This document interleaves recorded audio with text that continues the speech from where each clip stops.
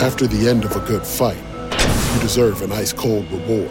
Modelo is the mark of a fighter. You've earned this rich golden lager with a crisp, refreshing taste. Because you know, the bigger the fight, the better the reward. You put in the hours, the energy, the tough labor.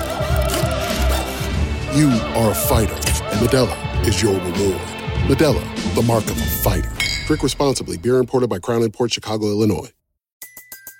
Everybody in your crew identifies as either Big Mac Burger, McNuggets, or McCrispy Sandwich. But you're the Filet-O-Fish Sandwich all day. That crispy fish, that savory tartar sauce, that melty cheese, that pillowy bun. Yeah, you get it. Every time. And if you love the Filet-O-Fish, right now you can catch two of the classics you love for just $6. Limited time only. Price and participation may vary. Cannot be combined with any other offer. Single item at regular price. Ba-da-ba-ba-ba. Welcome to another Baseball America podcast, draft podcast. Today we're going to wrap up the 2015 draft in a pretty comprehensive manner. J.J. Cooper joined by Teddy Cahill here. Before we dive into it, and we're going to dive into it deep, we're going to talk about all 30 teams. Before we do that, though, I do want to remind you again that it is a great time to subscribe to Baseball America. Go to baseballamerica.com right now. You get an extra month if you subscribe. We have scouting reports on a vast number of the players who were drafted this week for subscribers. A large number. I know that I think over 400 of the BA 500 were drafted, so that's over 400 scouting reports right there. And then I know that there's an additional number of guys, probably close to 450 altogether, that we have scouting reports up from the draft. We also have July 2 reports. Ben Badler had a top 10 July 2 prospects that went up today. We're starting to work on midseason updates. Also College World Series time. It's busy. It's fun. We're a little tired, but that's okay. But we are going to dive right into it right now. And so we're not going to even look at the big picture yet. We're going on the granular level a little bit more here today. So Teddy, we're going to go alphabetical order. So Arizona Diamondbacks, what do you see? What stands out to you about this draft? Well, I think first, we want to acknowledge that the day after the draft ends, it's difficult to make any sort of sweeping generalizations about anyone's picks. We're not going to say that's a terrible draft, that's a great draft, because we don't.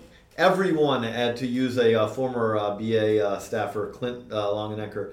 Everyone who's covering the draft is at an informational asymmetry. We don't know the thought process and what some team may know that we don't know. Right, absolutely. And some of these guys may not sign.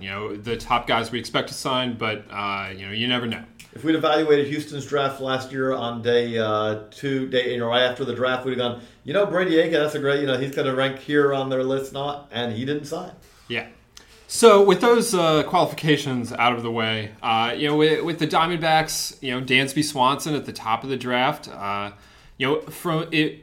Knowing the general name, I guess we don't know exactly what names they were looking at the end. That they say right. We although the scouting director Derek Ladnier then told me the night of the draft that he'd had his mind up on Swanson for a while. So who knows? But they got their guy at number 1, and Dansby Swanson. He didn't rank at the top of our BA 500. He was number 2. And there's the separation between him and Brendan Rodgers is not great. It's a close thing there. We didn't think of it like this was not a draft where you had a Bryce Harper who was 1 and then everyone else was 2 on. This was, if you want to argue him 1 versus Brendan Rodgers, we understand. Right. So getting Swanson with the first overall pick, that's a good start to the draft. And then they only had the one other pick on day 1. They took Alex Young there out of TCU. He's a left-hander. And they went with a lot of pitchers there after Dansby. And some of those pitchers have been relievers in college, and there are a lot of them that some other teams think will stay relieving in Pro Bowl. But I would guess that the Diamondbacks will try several of these guys as starters, and probably believe that they are starters. to take them where they took Brecken them. Williams, Ryan Burr, those are guys who generally are thought are probably going to be relievers. Well, those are closers in college, and yeah, I mean, I would guess that they would remain there. But Taylor Clark, some people might look at him as a reliever, but I'm sure the Diamondbacks will give him a chance to start. He started for Charleston and pitched well.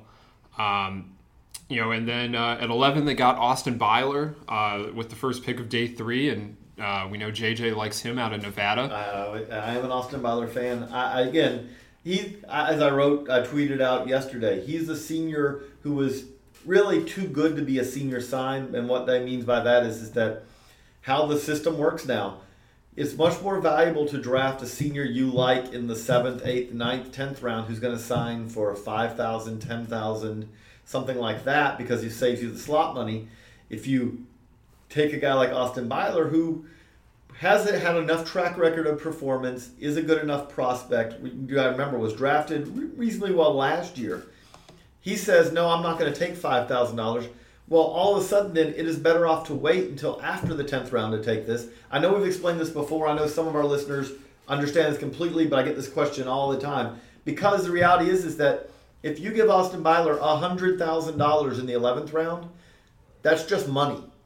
Whereas if you give Austin Byler $100,000 in the 7th round, you essentially handed over $90,000, $75,000, $95,000 that you could use somewhere else in your top 10 rounds, because that $100,000 guy in the 8th, 9th, 10th round, that means that you're not saving the money there that you want to save to be able to use elsewhere in those top 10 rounds. That's why a guy like Austin Byler, that's why a guy like Logan Ratledge, who we'll talk about later, that's why they fell. Yeah, the opportunity cost is much greater than when you take them in the first 10 rounds. And then after him, they took Wesley Rodriguez at with the 12th round pick, and Rodriguez was a top 100 guy on the BA 500, fell a bit, but the Diamondbacks were able to get him on day 3, and I would imagine they'd sign him, taking him in the 12th round there. I would guess that it'll cost, it'll be, and there are no slots after the 10th round, but it would cost more than the $100,000, so it will cost against the bonus pool. But to get him in the 12th round does, that's better than an average 12th rounder. Those two, the 11th and 12th rounders that they took, they're deep in their draft, because both of those are guys you say, you know what, I'll put it this way. Both of those guys have a chance to rank in their top 30 when the season's over. Absolutely. And that's not a whole lot of guys you take in the 11th and 12th round who you'd say that about. No. But I think overall, again, we've talked about this. We talk about this draft a lot. So I think one of the key things that the Diamondbacks did is they didn't get cute at number 1, which I think was a good thing. Take the guy. Don't try to be really creative and see what you can do later on. The Diamondbacks, even though picking number 1, didn't have the massive financial advantage here. That's the Astros. We'll get to them. But with that being the case, take the guy that you like the best, Dansby Swanson. After that, I do look at it as somewhat of a low risk, like a safer draft than it wasn't a shoot for the moon draft. It was, we are going to add depth to our system. They don't take a high school guy until Wesley Rodriguez in the 12th round. Right. This is not a draft where you say, wow, this could really work out great or really work out terrible. I think it's more of, they're aiming for, to use a baseball analogy, a solid single or a double in the gap than they are trying to hit a home run here. This is a draft it should add depth to their system. A whole lot of guys who you say, okay, that guy's got a decent chance to make the big leagues. Not a whole lot of guys after you get past Dansby Swanson. Not a whole lot of guys who I say, that guy looks like a guy who could be a future star. But the key is, if Dansby Swanson is the guy that the people think he can be, then this draft will look just fine in a few years. Exactly. It probably won't even take a few years to look just fine.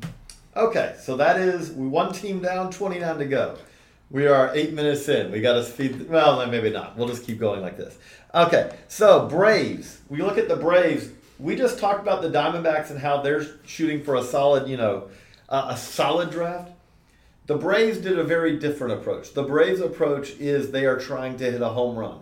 And if they strike out some along the way, they are quite okay with that if they can hit a home run. Yeah, the Braves had 5 picks on the first day of the draft. When you have 5 of the first 75 picks, there's a lot of extra money that goes into your bonus pool because of that. Even though they don't pick until 14, they still had $10 million to play with this draft. And so at 14, they take Colby Allard, who coming into the spring was the best high school pitcher in the country. And then he suffers a stress reaction in his back, doesn't pitch much. But that allows the Braves to get him at 14. And if he's able to stay healthy, that's an incredible value. And they just kept taking high school guys. A.J. Minter was their 5th pick, and that was the first college guy they took. So they take 4 high school guys at the top of the draft. They take Allard. They take Allard's catcher, Lucas Herbert, who might be the best defensive player on the high school side. They take Austin Riley, who's a really good two-way player from the Mississippi ranks. And Mike Soroka is a Canadian right-hander who really came on strong over the last month of the season. The Canadians don't really have a high school season, but pitching for the junior national team down the stretch, Soroka looked really good. I think I saw a lot of Braves fans on Twitter during the draft who were very angry about this draft. They were tweeting to me, yes. And I think that part of that is that, hey, we think the BA 500 has value. They look at it as, wow, these guys are a lot of overdrafts. And I feel like there's a need to explain something here.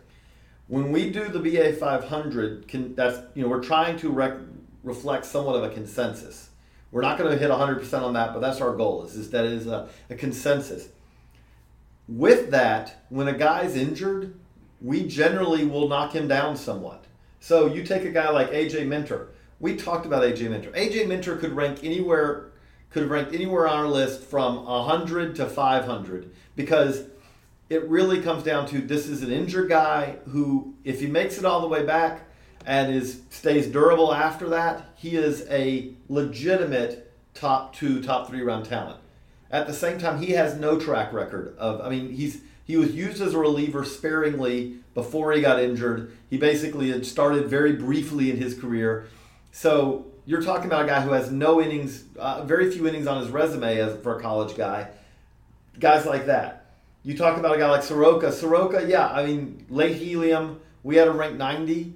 Braves obviously value him more than that. That's not Patrick Weigel, who they went with in the 7th round. Another guy who very much there's risk there and there's potential reward. This is a high-risk draft. You look after the 10th round, and really what stands out after the 10th round is that I feel like that's where they went a little bit more low risk. They didn't really swing a whole lot for the fences. I don't see anyone jumps out for you in the later round. Yeah, Grayson Jones and Chase Johnson Mullins at Shelton State Community College. They in Alabama. They both are top 500 guys, and Johnson Mullins is just a big left-hander. There are concerns there. He's had Tommy John in the past, and Grayson Jones is big arm from the right side, still learning how to pitch. Those are a little riskier than some of these guys down here. And then also they took a couple of guys that are going to play football this fall in all likelihood when they go to college. They take DJ Neal. Mm-hmm. They take Terry Goodwin. Those are both Atlanta area guys. DJ Neal committed to South Carolina to play both sports. Terry Goodwin is one of Georgia's top football recruits and is not supposed to play on the football team as far as I know, or on the baseball team as far as I know. But if they get either one of those guys, who knows? They're really, really good athletes and potentially nice picks. I look at those two as being the guys they took as most likely as a security blanket. We'll talk about this with every team. You've got to take someone later on in case you need to have somebody to spend some money on in case something goes wrong in your top 10 picks, your top 10 rounds. I'm with you. I think it's unlikely that either of those guys sign, but you never know. But especially if something happens and something falls through with a guy, one of their top picks, you're lose that slot. But especially if you have a guy that you were planning to spend over slot on, you're still going to have some money left over. Well, then all of a sudden those guys may kind of come into play. The other thing I wanted to say with the injury stuff is we only have so much information, and we are not medical specialists. No. And the Braves employ medical specialists and they do get all the information. And we're not, we don't get to read the reports. Right. So, when we talk about how A.J. Minter is much lower on the BA 500, well, maybe the Braves saw something that, makes them feel okay about that, when we look at an injury or a guy that hasn't pitched much and, we try and react to that, but they're the ones with all the information or much more information than we have access to, and they're the ones that have experience rehabbing pitchers. So with the injured guys, I don't know what to do with them a lot of the times, and so they do get pushed down the list. But if a team is comfortable with them, and the Braves seem to have been comfortable with both Minter and Allard and some of the other guys that they took. That have injury histories, then I'll defer to them for now.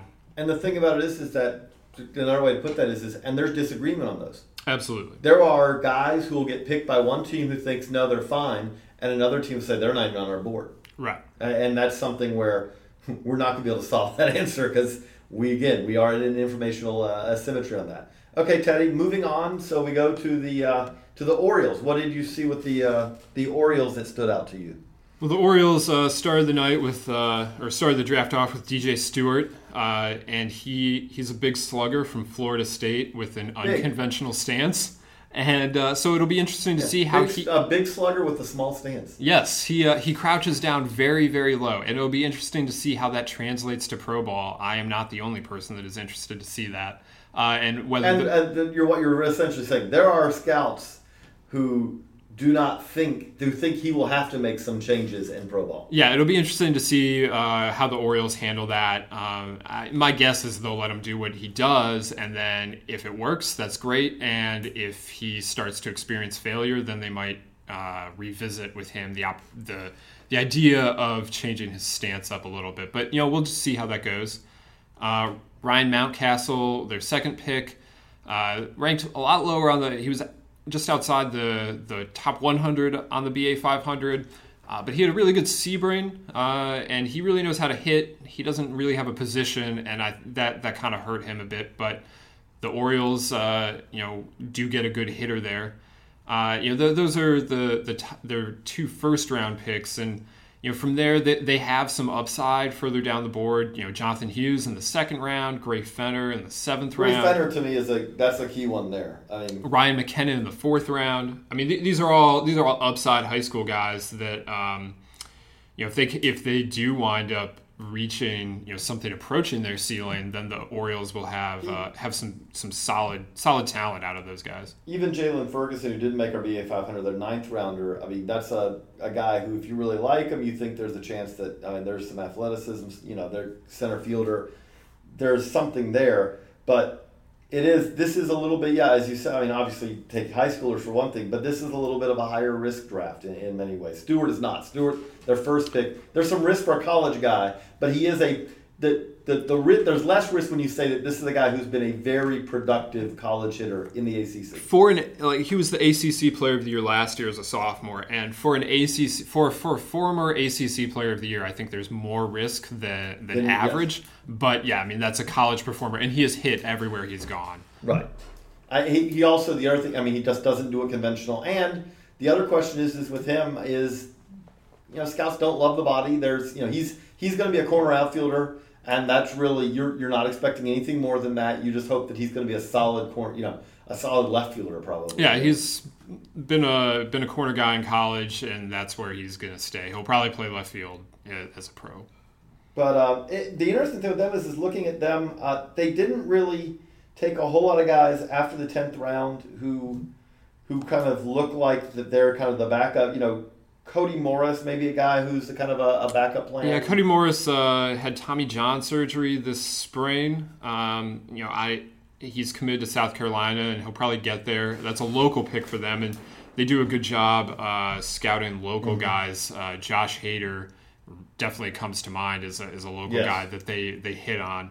Cody Morris is much better known than Josh Hader was, but Yeah, that's one of their potential backup plans. But not every team, because of the way teams approach the final 10 rounds, not every team necessarily has to. Right. If they didn't have a guy that they're really planning to go significantly above slot with, then you don't really need the backup plan as much, because if you're planning to pay relatively around the slot for most every guy, well then, and they did not go heavy on seniors to try to save money in later rounds of the top 10 rounds, so they don't need that as much.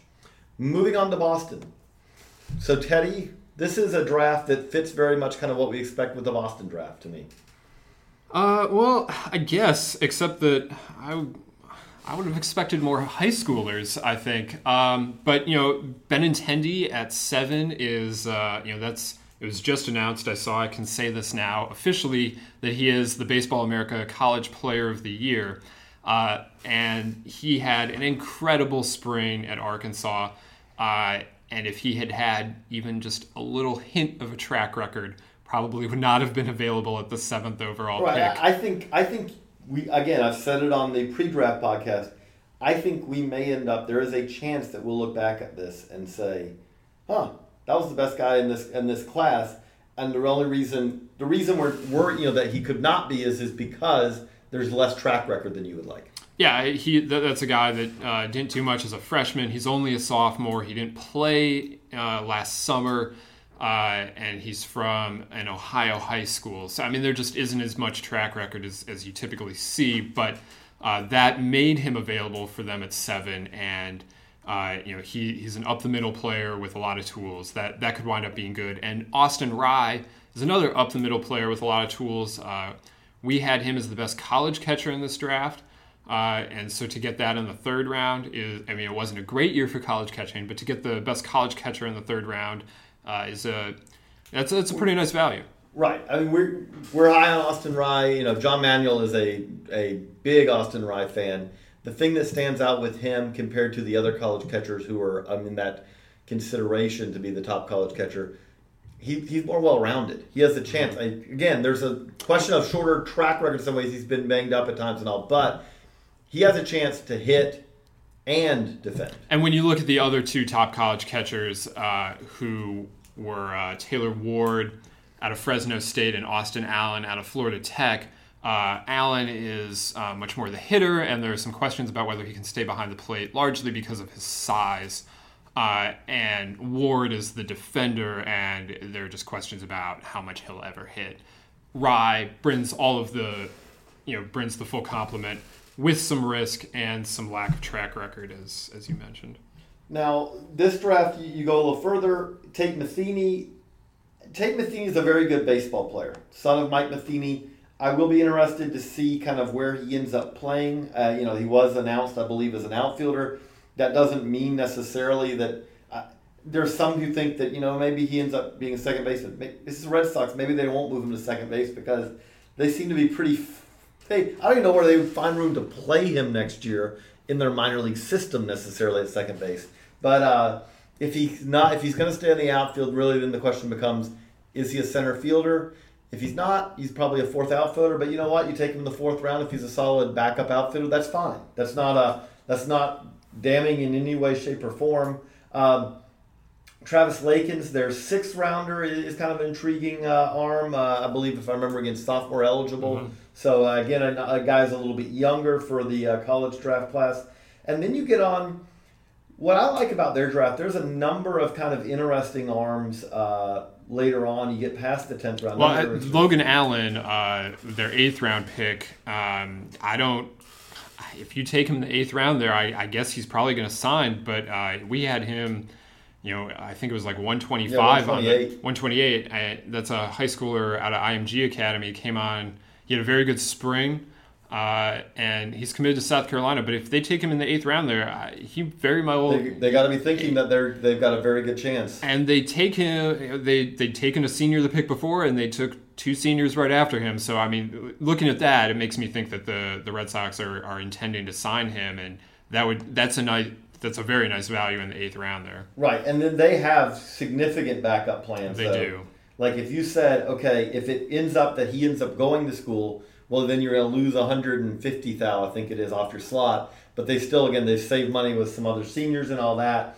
you put it all together, and they could make runs at take your pick. I mean, Kyrie Washington is a guy who's again, if you sign him, that's a high ceiling guy right there.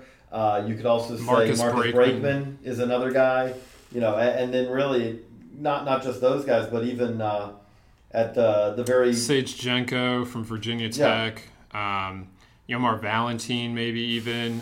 He's one of the youngest players in this draft class. His father's Jose Valentin. He's committed to Auburn, but you never know. Right. There's their draft after the 10th round. I'll be interested if they sign any of those guys, but if they can get one, even one of those guys, it's again the best way to put it. Those are guys who really they're not just adding organizational depth. I mean, for the most part, these guys aren't going to sign, right. But we all remember how Houston went last year with everything that happened, and then one of the last pieces that almost happened was grabbing or signing Mac Marshall away from LSU. And everyone, if we had been talking about this at this time last year, said, well, Mac Marshall's going to LSU. He never ended up at LSU, but even with all this, well, he did end up at LSU. He just didn't play for them. Right, excuse me. He ended up for he was on campus. Yes. He never played for them.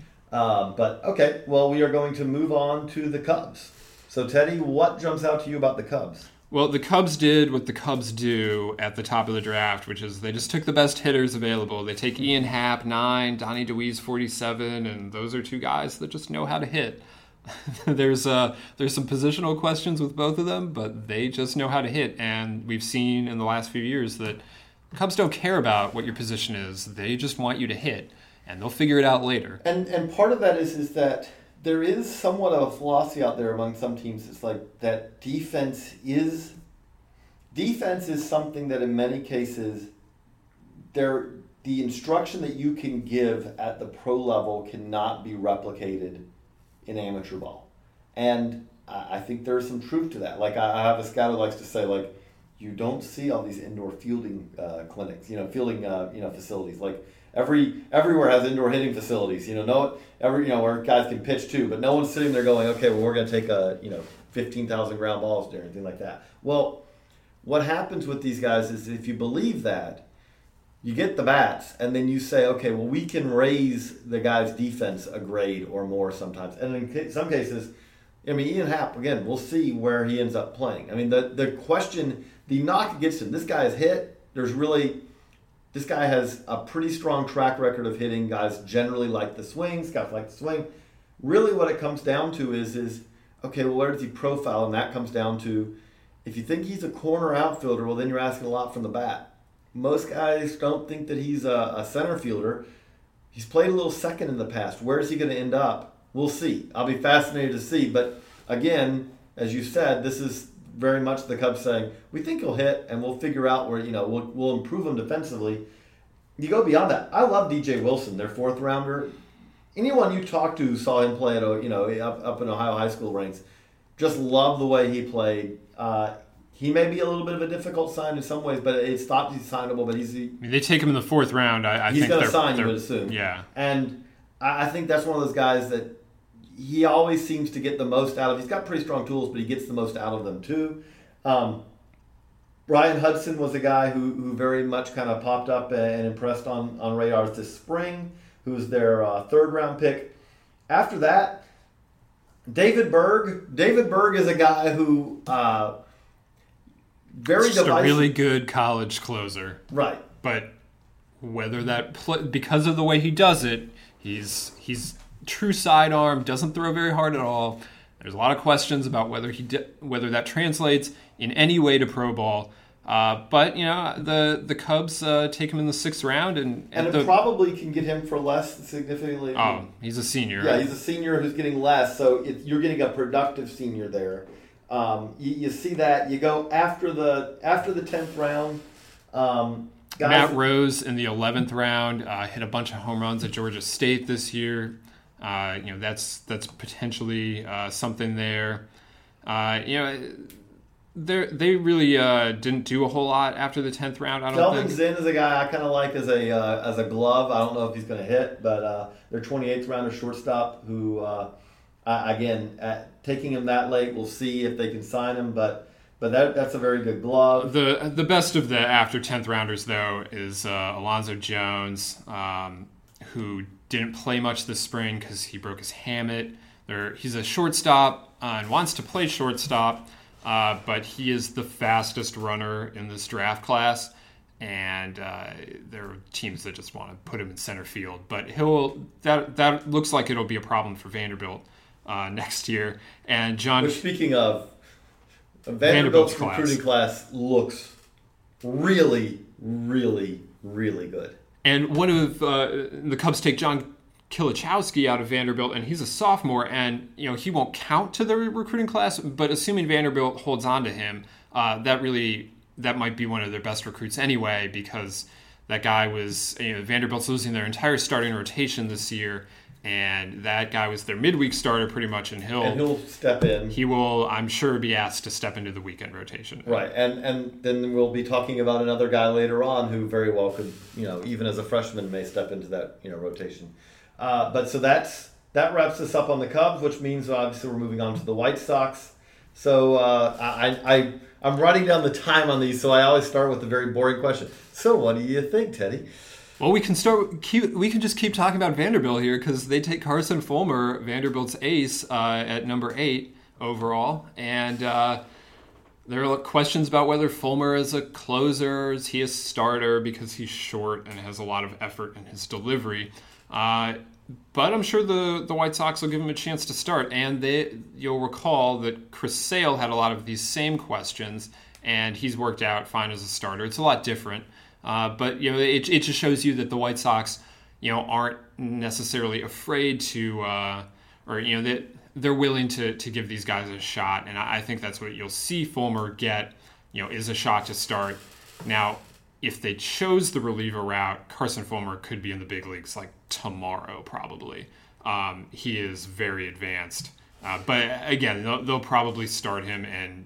They'll move him aggressively because that's what the White Sox do. But that's what the White Sox do. The other thing I'll say is that the fact that he was drafted by the White Sox, if you ask me what are teams that couldn't get the most out of a guy, the White Sox are one that I feel like the fact that Carson Fulmer was drafted by the White Sox gives them actually a little bit better chance that he'll start because that's a team that does really well with developing pitching. So I kind of feel a little better about that from that standpoint.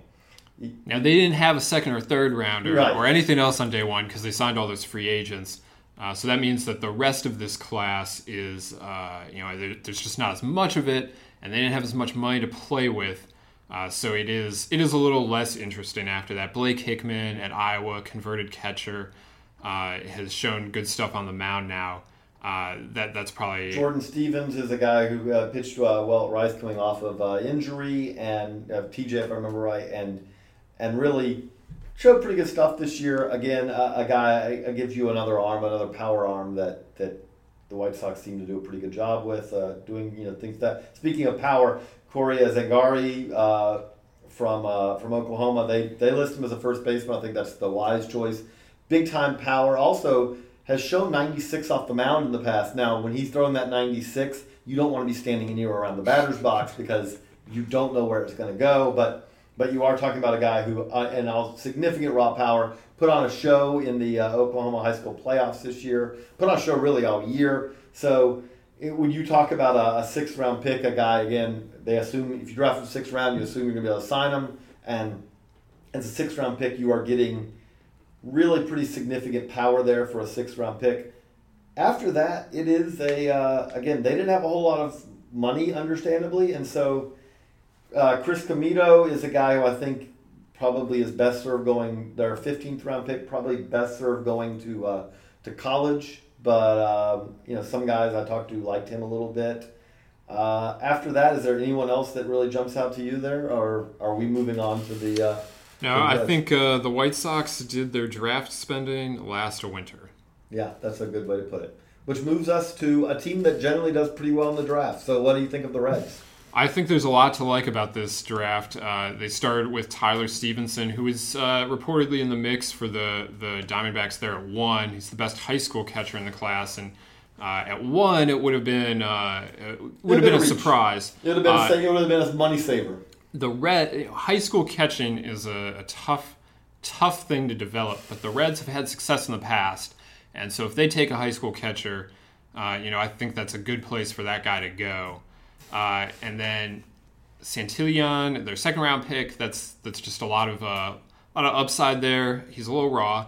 Tanner Rainey, their next pick there that closed out day one for them, is a senior, two-way guy out of West Alabama, but he's going to pitch, and they're going to start him. He's never started before, but he's got the stuff that he might be able to do it. I said that checked off Reds draft bingo in so many ways because A, they love to draft college relievers and move them to starters.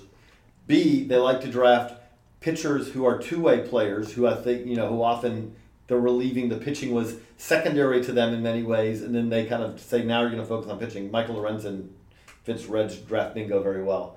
And again, you talk about a guy, they can do that at that point, and probably as a D2 senior, this is not you're not having to break the bank for this guy either. You put it all together. And then Blake Trahan, their third-round pick. He had first-round buzz. I mean, that's a guy... That again, if you're talking Reds draft bingo, the Reds love to draft productive, gamer-type college middle infielders. Trahan has a little bit more tools than some of those guys. I mean, I'm going back to, you could go back to Chris Valaika and Red Turner. They love those kind of guys. Blake Trahan probably has a little bit more chance to stay at shortstop than most of those guys that they draft like that. And again, as you said, like if he had been taken, especially if he had been taken as lottery picks A round, which was the worst name ever, but if he'd been taken then, no one would have batted an eye. We've gone, yeah, that makes sense. So that was a pretty impressive pick to be able to pick him at pick 84. After that, I thought this was just a pretty solid across-the-board draft. Well, I like their 12th round pick, Alexis Omar Diaz from Puerto Rico. That's Edwin Diaz's younger brother, the Mariners prospect, and there are a lot of people down there that think Alexis could be following Edwin's developmental path, which would be fantastic for the Reds, obviously, for the 12th rounder to if he's able to follow Edwin's footsteps. If you're playing Reds two-way pitcher player bingo, also Tyler Payton should be on your card, their 33rd rounder who did the same thing in Iowa. Eli Marrero is probably their security blanket pick because catcher, son of Eli Marrero, who will likely be headed to school, but that was their 29th round pick. Again, it was just a pretty solid... Riley Thompson, 37 from Louisville, had Tommy John surgery very recently, but if you're looking for security blankets, that's another one for them. Eli Marrero is headed to Mississippi State, it looks like. So, but no, I think we're both kind of in agreement that Jimmy Herget, even I'll throw one more, the 6th round pick they had. A lot of guys who I talked to really, were impressed with him as a pitcher who knows how to pitch. He is his arm slots are he messes around with his arm slots. He'll go over the top. He'll go from down at sidearm. He doesn't throw very hard, no matter where. It's an okay fastball, but he doesn't throw very hard. But he knows how to pitch. He gives you a lot of different looks. And even if he's a reliever, there's definitely value there in the 6th round. They're very different, but it's not a whole lot because they do it in different ways. But the story that you're telling is not a whole lot different than the Ben Lively story. Ben Lively is better. Also South Florida. Yes, but exactly, and that's why I was going there. If we were talking about Ben Lively when they drafted Ben Lively, what we would say is here's a guy who doesn't have a plus fastball but really knows how to pitch, and that's what we're saying about Jimmy Herget. They just do it in a little bit different way. So that moves us on. So that's the Reds, and so now we're going to go on to the Indians. And I know we've talked a little bit about that. Let's start at the top here with Brady Aiken. This was the Indians. We were kind of wondering where Brady Aiken was going to go. I don't think either of us saw that he was going to end up in Cleveland. That was the most surprising thing of the night for me, was Brady Aiken at 17. I think we both thought Dodgers was probably the most likely. That was where John Manuel had been tying them in the mock draft, or had been tying him in the mock drafts for a few weeks at that point. And, he made sense as a Dodgers pick. He makes sense anywhere. He's really, really good when he's healthy. But for the Indians to get... So the Indians don't pick until 17. They don't have a huge bonus pool. It's only $7 million, a little more than that, maybe 7.7. They get Brady Aiken, Tristan McKenzie, and Juan Hillman all on the first day of the draft. That's 3 big upside arms. They don't pick until 17, and they walk away with those 3 guys. If they sign all 3 of those guys, which we have to expect that they. Again, we're not going to say we expect because the Brady Aiken we don't know. I mean, right, that is a giant wild card. But if they get those guys, that's incredible. And Brady Aiken, I've said before on the podcast, I've said it many times that that guy, I'm not a doctor. I haven't seen his medicals, none of that. But if he's healthy, he's incredibly talented. And you get that guy. That guy went number 1 overall, and the Indians get him a year ago. And a year later, the Indians get him at 17. And there's a lot of risk there for many, many reasons. But they say that they were comfortable with it and that they like his delivery and that they could wind up with just an incredible talent. That's another guy. When we said this with Benintendi, that is if you said who could end up being the best guy to come out of this class, Brady Aiken's the guy we could look back and say that was the best guy in this class. I mean, this was a guy who had 1-1 talent last year, not money save or anything, just 1-1 talent. And again, if the TJ's fine, if there are no further issues because of everything we've heard with the smaller ligament, all that, if that clears up, there's literally nothing else here that's concerning. It is premium stuff. It's just about getting that guy in the system. And then they take Mark Mathias, Tyler Krieger, and Kai Tom, and all 3 of those guys just know how to hit. And if Mark Mathias had not been hurt this year, same for Tyler Krieger, I think too. In both of those cases, they probably don't last to there. So I like taking guys who you say, okay, we're taking a slight gamble on a guy who's been injured. Because in Mathias' case, especially, you want to see. I mean, he's a second baseman who you don't say this very often, but he's a second baseman. He's a second baseman, but he can slide. He's almost good enough defensively that you can slide him over to the other side of the diamond. I mean, that's not something you very often say about a college. When you're drafting a guy as a second baseman, usually it's the other way around. He's a shortstop, and he'll probably end up having to go to second.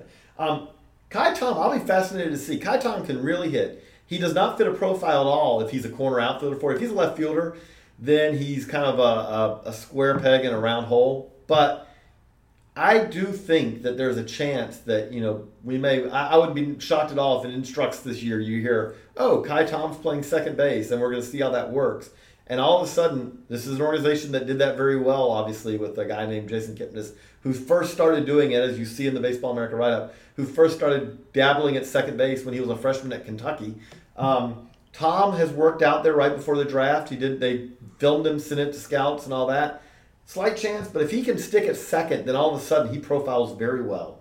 That's another interesting guy to me. Obviously, Ryan Perez, their 12th rounder, fascinating as as one newspaper put it, as an amphibious pitcher. But as an ambidextrous pitcher who has legitimate stuff from both sides of the... It's really from the left side, and that's how they announced him. I don't know if they'll keep him switch pitching or not, but they did announce him as a left-hander. And then there's several guys that they took later on that are kind of cheeseball type guys for me. Daniel Salters, the catcher they took in the 13th round out of Dallas Baptist, is a catcher who can hit. Little question how well he is defensively, but I'll say this for him. The man knows how to handle velocity because he was at Dallas Baptist. He was catching guy after guy after guy who were 94, 95, 96. Daniel Sprinkle, their 15th rounder, is a very athletic pitcher from Arkansas who kind of is a little bit raw, but there's a lot of upside there. And I think there's a chance that he may, that's the guy they may be able to sign. Probably a little less likely that Luke Wakamatsu, son of Don Wakamatsu, signs, but he's a very polished for a high school shortstop who just really needs to get stronger. Chandler Day, their 30th rounder, is probably going to school, but that's kind of one of those fallback plan guys because he has legitimate top 10 round talent.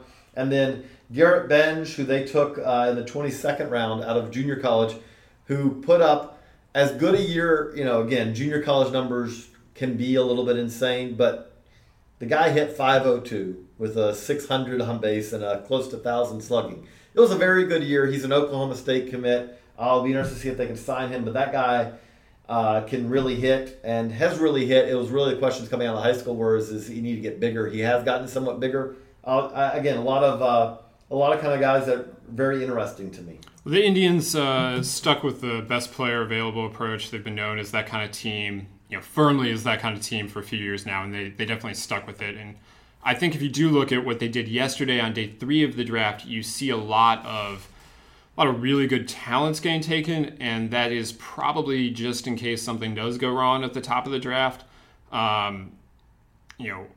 Whatever that might be, they do have several fallback options. Several. And we'll see if Nick Madrigal's another fallback option. There's Luke Wakamatsu, Nick Madrigal, AJ Graffinino, Chad Smith out of Wallace State, Tristan English. They're all over the place here, and they probably don't need them. They took Garrett Wolford also. Garrett Wolford, who's the if any team is tied to the Texas Ranch at this point, I think we could say that the Indians are tied to the Texas Ranch. And so not really a surprise. I expect him to go to school, but not really a surprise that the Indians are the team that takes the son of Ron Wolforth. I don't think there's any real question that was when you heard that pick, it's like, oh, that makes a lot of sense. But so that's the Indians. So that means that we are moving on to the Rockies, who, again, if you're picking as high as they were, understandably, it looks like you got to like some of the guys that they picked up. Well, they're the ones that end up with Brendan Rodgers, who again was number 1 on the BA 500, and that's a great start at number 3. And then they take Mike Nicorak at number 27, and he had an up and down spring, but at times looked like he might be the best high school pitcher in the class. There was a lot of guys in that battle for the best pitcher in the high school pitcher. I don't know who the best high school pitcher was. That's a very intriguing discussion that you can have, and many people will tell you many different things. Maybe Mike Nicorak was it, even at the end of it all. They just got a lot of guys like that. But when you start with Brendan Rodgers, that's a very, very good place to start. He was basically number 1 on the board from start to finish for here at Baseball America, and it's very, very talented high school player. There are maybe some questions about whether he can stay at shortstop, but I think most teams probably think he's a shortstop. If he did move to third base, he'd be a very, very good defensive third baseman. He'll be probably a fine defensive shortstop, and he hits for power.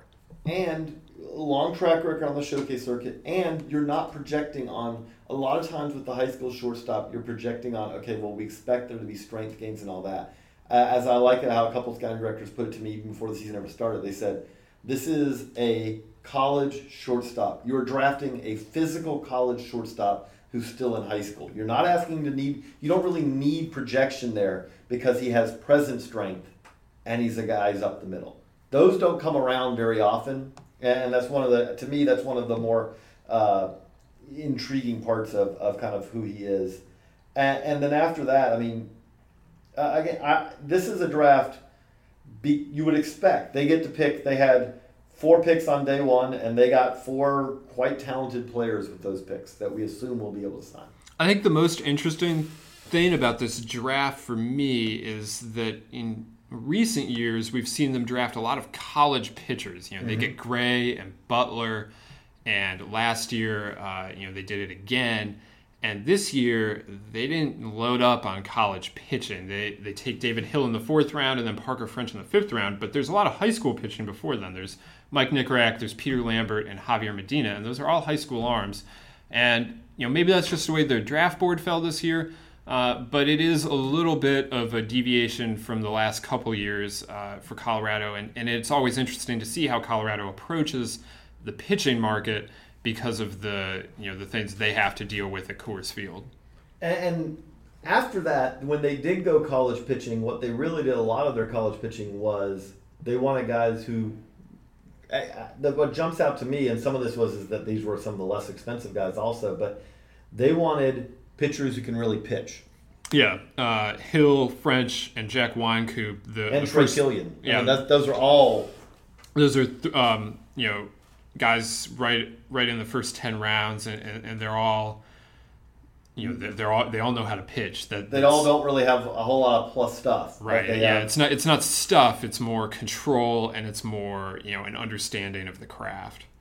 After the you get to after the 10th round, and it really again they don't have a whole lot of guys here. The high upside guys after the 10th round. There's some fascinating guys on here. Logan Kozar had a monster year at Ohio as a guy. James McMahon at Southern Miss. Both those guys were pitchers of the year in mid-major leagues. Both seniors. Neither one of them is an exceptional prospect, but they performed this year. Sam Thele, I'm hoping I'm pronouncing it right, from Arkansas Little Rock, is kind of fits that similar profile. Eric Toole, who's got a brother in the Indian system, is a very productive, likely fourth outfielder in pro ball. Then they did take Wyatt Cross, who was number 500 on our and was injured this year and wasn't able to play fully, but and he'll probably wind up at UNC because of that. But that's a local pick that maybe turns into something. And they take Jensen Park, who I feel obligated to mention because that is Bill Mitchell's personal cheese ball, and Bill did the Four Corners coverage for us. Jensen Park is a senior out of Northern Colorado and had an incredible year this year. And so the Rockies grabbed the local college kid. That moves us on to the Tigers. So what jumps out from the Tigers draft to you? Well, the Tigers, you think of them and you think of SEC and you think of velocity, and that's what they did. Thinking is a reliever. Yes, and that's that is Tigers draft bingo. Tigers draft bingo is hard throwing SEC likely reliever. That is what they did. Bo Burrows at the top of the draft is a high schooler, but he might have the best velocity of any high schooler in the draft. Not named Donnie Everett. I'll still go Donnie Everett. Bo Burrows, they're right there. Those are the two high velocity guys in this draft. I think we had Donnie Everett as the highest and best tools, but Bo Burrows was in the top three. Christian Stewart goes the SEC route. He's an outfielder with power. Stop me if you've heard that before with the Tigers. Tyler Alexander, though, does not fit this. He does not, but Drew Smith does. Their next Smith pick, the hard-throwing right-hander out of Dallas Baptist. But no, Tyler Alexander is a little different. Sophomore left-hander from TCU. Who knows how to pitch. Remember what we were just talking about these guys who know how to pitch? Tyler Alexander fits that description. He's a guy who knows how to pitch. The fastball is really not a plus fastball in any way, but he has touch and feel and reasonably quality stuff that if he maintains it should be enough. And the Tigers took Cam Gibson in the 5th round. You might have heard of his father. He hit a kind of important home run in the World Series for the Dodgers. And also played for the Tigers and was like their star for. Yeah, it's weird. I think of him as a Dodger because of that home run, but really everyone that's saw him play probably thinks of him as a Tiger. I'm older than you, so to me, I do think of him as a Tiger who then went to the Dodgers. So, but Cam Gibson, who has some of the athleticism that his father has, I do think that swing's going to probably need some work in pro ball. But Cade Savick, they took in the 4th round, is a catcher who really hit this year. We'll see. We got two. Really, if he can match what he did this year, then that's a steal in the 4th round. But there are questions about if that was kind of at the upper end of what he can hit, and there's also questions about him defensively. But again, as a 4th round pick, we'll see. After that, Trey Teakle, who they took in the 9th round, fits exactly what we're talking about. He's probably a hard-throwing reliever in pro ball. That fits very well with what they like. They did take a couple of guys at the back end of the top 10 rounds who probably will be able to save them a little bit of money. Kyle Dowdy, their 12th rounder, is a guy I kind of found interesting. He really stepped up at Houston this year into a much more larger role than they expected they would, because Houston's number 1 and number 2 starters pretty much never showed up this year. But they showed up, but one had injuries, so he was never any good, and the other just fell apart. So all of a sudden, Dowdy found himself in a much more prominent role and handled the job. So that could be a nice 12th round pick for them. AJ Simcox is your area. Do you think he signs, or is that? He's probably going to go back to school. He's Tennessee's shortstop, and he's been Tennessee's shortstop since his freshman year. Taking him in the 14th round is interesting. Maybe they get him. But also interesting is that his father, Larry Simcox, former assistant at Tennessee, was just rehired by Tennessee this week. And probably helps keep him. Yeah, well, it'll be interesting to see if father is coaching son next year, but I would guess that he is. They did go very local also a little bit. Grant Wolfram, Central Michigan recruit. I'll be interested to see. There's some talent there. He's projection. It's not there yet, but he's a big, tall pitcher who, if it all comes together, could be pretty interesting. And that's the name that jumps out to me in there. They drafted Ryan Castellanos, who is Nick's brother, and Nick actually announced the pick yesterday on the conference call, which was kind of cool. Ryan Castellanos is a right-hander out of Nova Southeastern, Illinois transfer. His stuff isn't that big, but he's a guy that knows how to pitch and makes for an interesting 25th round pick. And they do have a couple of fallback plans here that probably do not sign.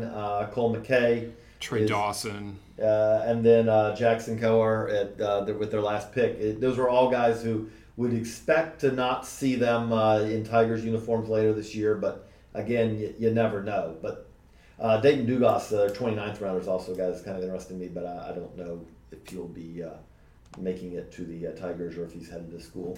So that covers the Tigers, which moves us on to the team that really had the ability to kind of dominate this draft, and that's exactly what they did, the Astros. The Astros just had an incredible first night.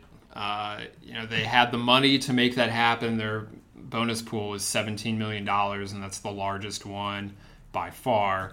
And they have two of the top 5 picks, and I mean they made it work. And they ended up getting 3 of the top 10 players in this draft. You can say they needed to do something like that, and that's fine, but I think it's also important that they did do it. I'm still impressed that they pulled this off days later. All that, I mean, again, it could have all fallen apart. It could have. It all falls apart the minute that any one team, again, we heard rumors that, we heard rumors before that they may have a deal for Cameron to slide to them their supplemental pick. That's not written in stone because all you need is one team to say, we select Daz Cameron, which we heard rumors that it came pretty close to that happening.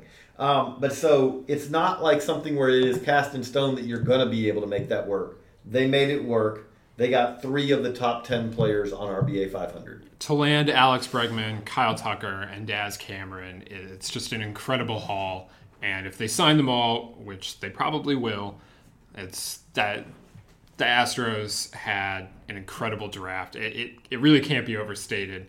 And yes, having 2 top 5 picks helps, but to actually complete your plan it's just very impressive.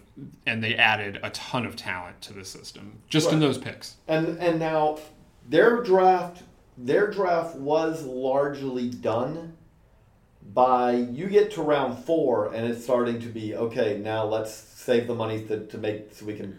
Well, the thing with the Astros is they always like college performers anyway. If you look at them under Jeff Luhnow and Mike Elias, how they've drafted, they draft college performers because that's what the analytics tell them to do, and it works out pretty well. I mean, look at Preston Tucker. Mm-hmm. That's a guy that was overlooked as a junior, didn't go all that well as a senior either.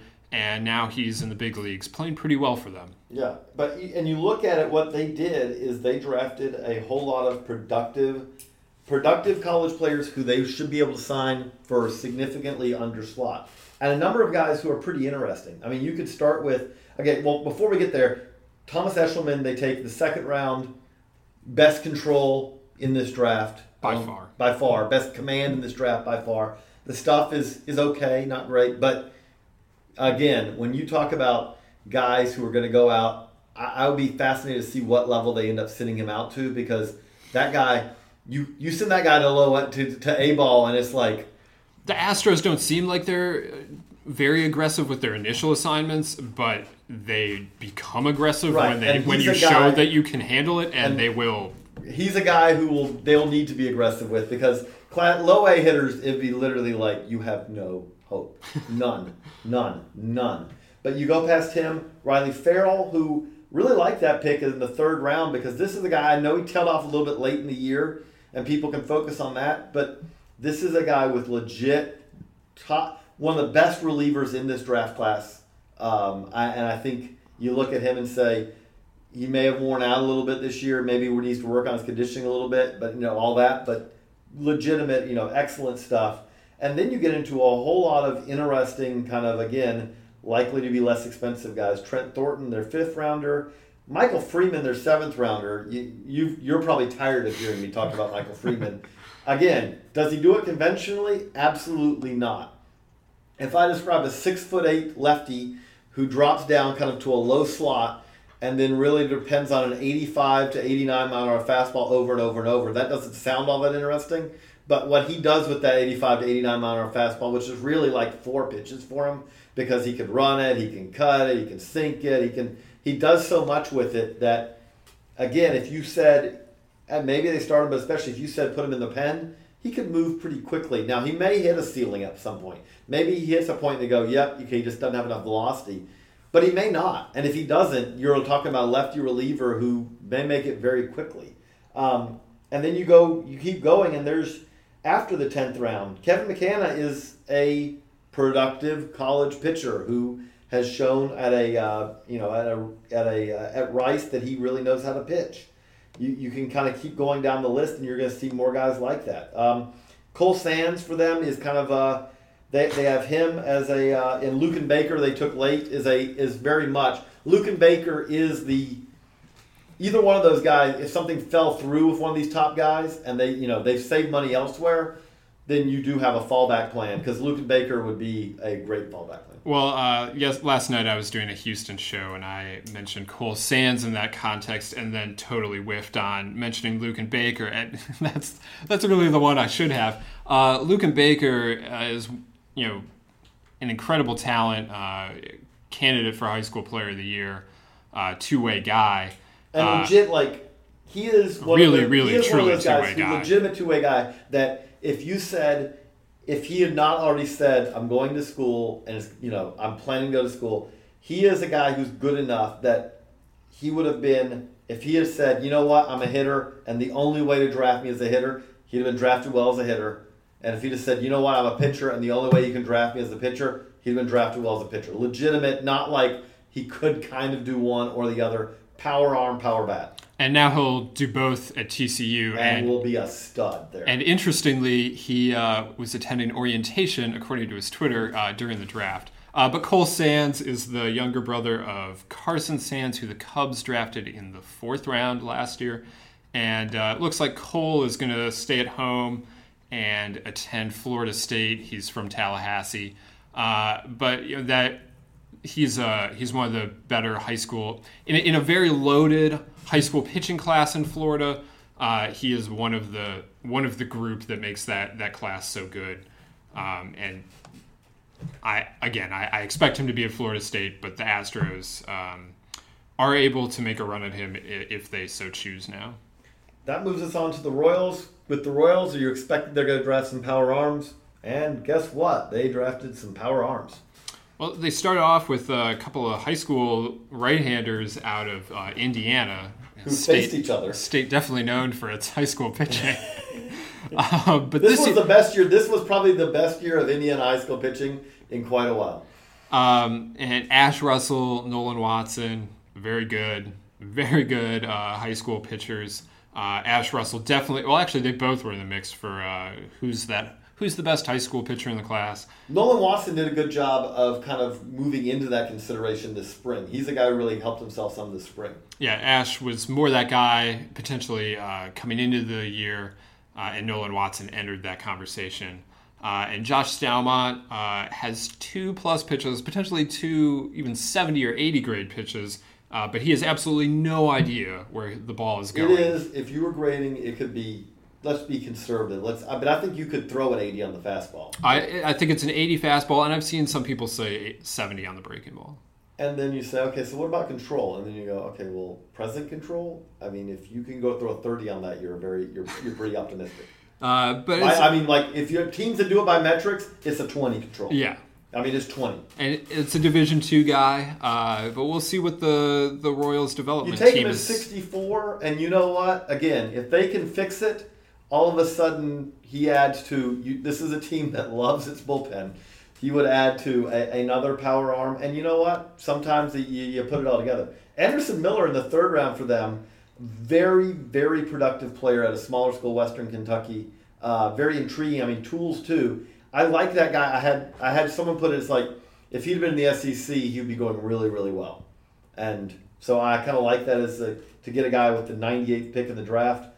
After that, they went kind of a little bit off the board on a couple of guys who maybe. Well, I hate to say anybody went off the board in day 2 because this year is just so strange. And people need to understand that one thing. Like, we've had scouting directors say to us, or scouts say, they laugh and they go, I feel for you guys. You're trying to reflect a consensus list. There is no consensus this year. None.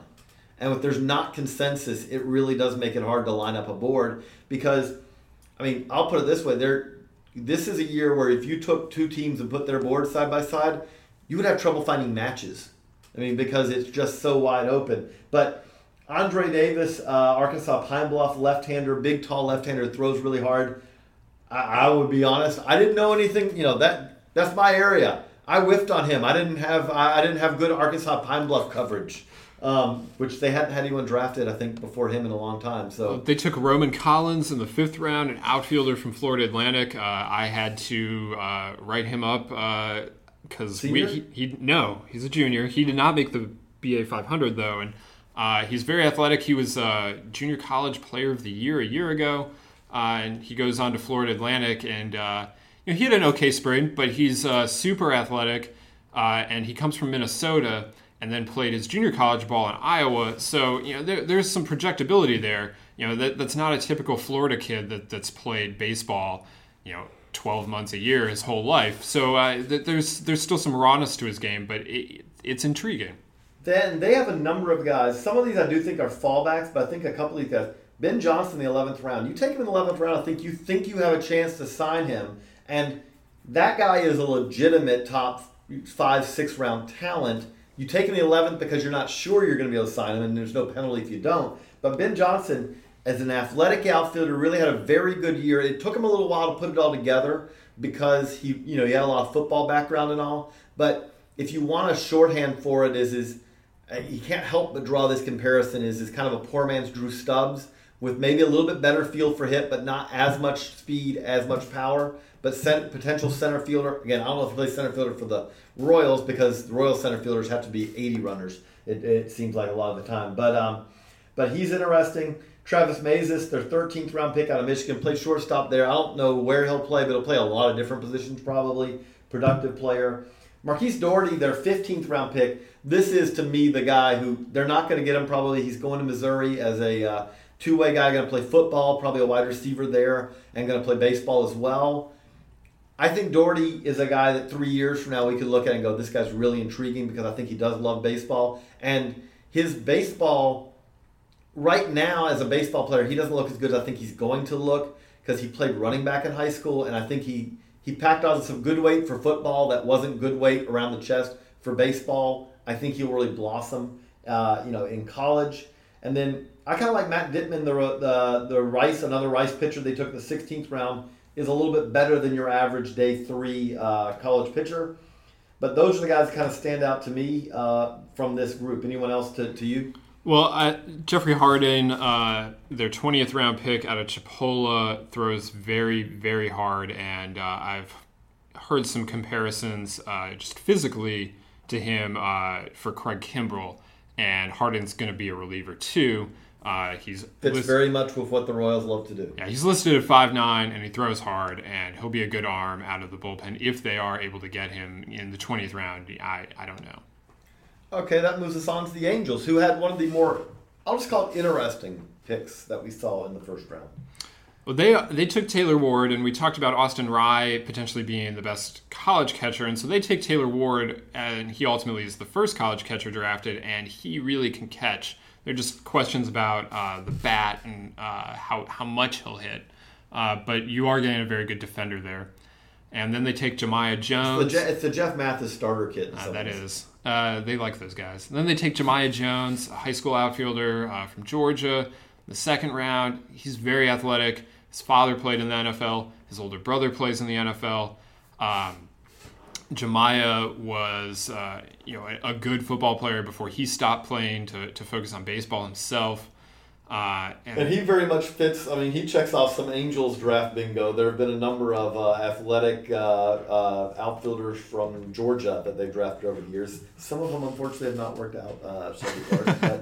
But that is something that they've gone to that well before. Grayson Long for them, their third rounder, kind of fits again that polished college pitcher. That's the perfect. There's a lot of those guys who are taken, third through really 6th, 7th round before we get into the college senior version of the polished college pitcher.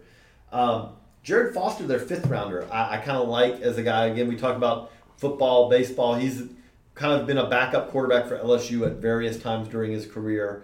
But I'll be interested to see if they've tried to play him in center field. He didn't play center field at LSU because LSU had literally much of the time 3 center fielders on the field. And Andrew Stevenson is going to be the center fielder for them. But Foster has much more. Probably has more overall tools than Stevenson did, who went better than him. So that was an interesting one to me. Kyle Servants is a pretty tooled up outfielder out of Houston, their 8th round pick, who really just needs to have a little bit better approach and needs to kind of, right now when he gets in slumps, it seems like the slumps last longer than they need to. So he's got to do that, but there's definitely some tools there. Who else jumps out to you? Well, I have to say that when they took Aaron Cox in the 19th round, I didn't know who that was, but when I learned that was the brother of Mike Trout's girlfriend, that fascinated me. He was a two-way guy, but they drafted him as a right-hander. We'll see what that turns out as, but that's just a fun little. Well, in the day 3, you get these fun little storylines, and that was one of the most fun storylines for me of day 3 of the draft.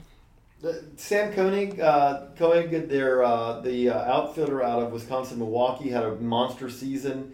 That guy. The medical on him is very long. The medical is very long. That's why he lasts to that point. And again, we ranked him 210. I probably overranked him because the medical probably did frighten a lot of teams off. That being said, he has legitimate tools, is a very interesting player, again, if he can stay healthy. Better than the average guy that you can get a lot better than the average guy you can get in the 27th round. This is the Angels. I wouldn't be surprised at all if he has a Mike Fish. Remember him having a monster AZL? I wouldn't be surprised at all if that we're talking about that kind of story. Brendan Sainer, their 4th rounder, led Florida Atlantic in hitting all 3 years of his career. Just another one of those guys that knows how to hit. But before we wrap up on them, with Ward, I know the thing is when you take a polished catcher, it's a demographic that does concern me a little bit because, if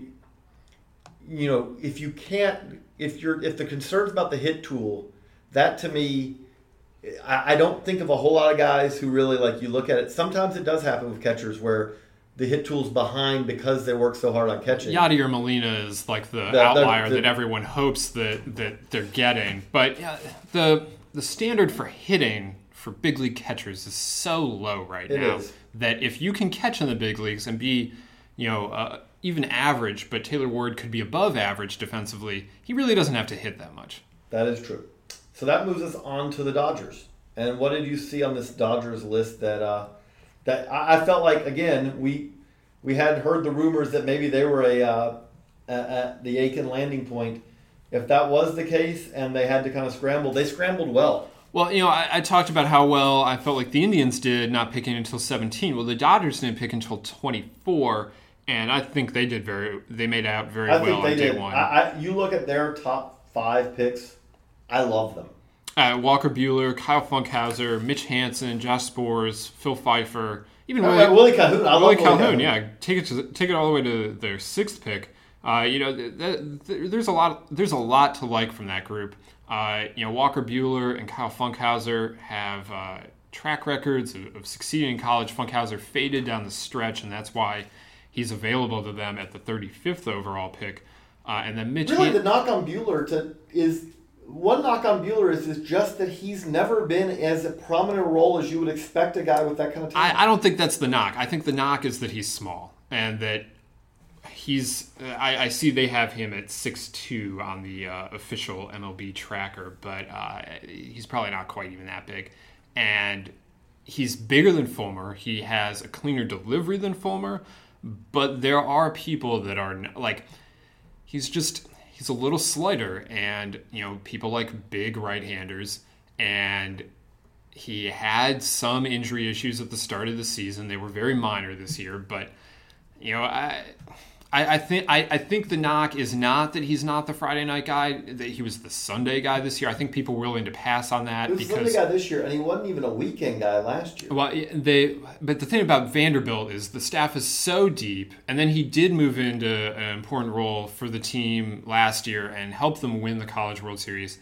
And this year, he pitches on Sunday because he didn't start the season healthy, right. And then they were able to slide a left-hander in between Fulmer and Buehler, and I don't really understand why college coaches do that or are as concerned about doing that as they are, but a lot of college coaches like to split up their right-handers with a left-hander if at all possible, or their left-handers with the right-hander. But the thing with Buehler is I think really is just the size. Like, okay, if he's finding a physical comparison for Walker Buehler is not easy. No, and then Funkhauser at 35 is... we had him ranked 14th. He was obviously a guy who, if we talk about some guys having helium, Funkhauser had lead. I mean, he was in the top 5 in the early iterations of the Baseball America 500 list. Right, and he did not have a great junior year. Showed flashes. I mean, really, when he pitched on a short rest, it got really poor. And then when he went back to having a little long rest, it kind of came back. Stuff came back a little bit. All that. But the reality is you pick him 35, you're getting that's a pretty good bargain. That's good value, yeah. And then Mitchell Hansen. It's interesting because he's a Stanford commit, and that's usually thought to be the toughest school to sign anyone away from. And they get him. Although Vanderbilt is giving them a run for their money in recent years. I think Vanderbilt is an easier sign than Stanford. I agree. But I'm saying, Vanderbilt in recent years has been giving them a run for their money. Yes, but at 67, if you're taking him there, that would lead me to believe you think you could sign him. And if you can sign him, that is one of the better high school outfielders in this class. He's not in that first group, but he's definitely in the second group of high school outfielders. Once you get past the Cameron, Clark, Whitley, Tucker, Plummer group. He's probably the top of that next group. And then Philip Pfeiffer. Speaking of Vanderbilt, that's the guy that pitched ahead of Buehler in Vanderbilt's rotation, and he has an interesting story in that he didn't play last year because there were personal reasons that he wasn't on the team. And but he came back this year, and he's pitching really, really well. And his stuff isn't as loud as the other Vanderbilt guys, but that's a guy that knows how to pitch, and he's got the stuff to succeed in pro ball for sure. And then Willie Calhoun, their fourth rounder, who was listed as second baseman, which I find interesting. But you were talking about monster power for JUCO. I mean, it was JUCO, but he's a littler guy, but. That was a very loud season. He hit 31 home runs. Those numbers, people overuse the video game numbers. That's a cliche. Willie Calhoun, though, those numbers are just a joke. He hit 31 home runs with a wood bat. And all the rest of his numbers are equally jokey. And it was just a really loud season, and he is smaller, and he doesn't really have a true defensive home. But if he is able to translate his hitting ability to the professional ranks, that's a potentially a very interesting prospect moving forward. No, very interesting prospect. We spent so much time on their first picks, we'll just kind of move on from them to moving on to the Marlins. And this was an interesting, I'll start it again, I'll say, this was an interesting draft because they start out with Josh Naylor, and they took a guy who had some late helium, but was probably not considered by much of anyone else the 12th best player in this draft, and they wanted the power. Well, Josh Naylor had first-round buzz. It was a late first-round buzz, but there was buzz that someone was going to take him in the first round, and someone did, and it was the Marlins. And he has, Luke and Baker and Colin Kendrick were the three guys we had for best power and the best tools for high schoolers. And he's got an incredible amount of power, and he had a really good last month of the season with the Canadian Junior National Team when they went down to the Dominican Republic. He hit a whole bunch of home runs. And, so that's what the Marlins are getting. They're getting a high school kid with a lot of power. And, the power, you can't ignore it. And they got some of the best power in the draft at number 12 there. After that, they take Brett Lilac on the second day, and that's a guy that's had very mixed results at Arizona State. But the stuff is there, and it's from the left side, and if they can get him straightened out, there is something there. But he has had an up-and-down career, really, at Arizona State. And then Isaiah White, very good tools, just a toolsy, raw outfielder. Kind of a Marlins.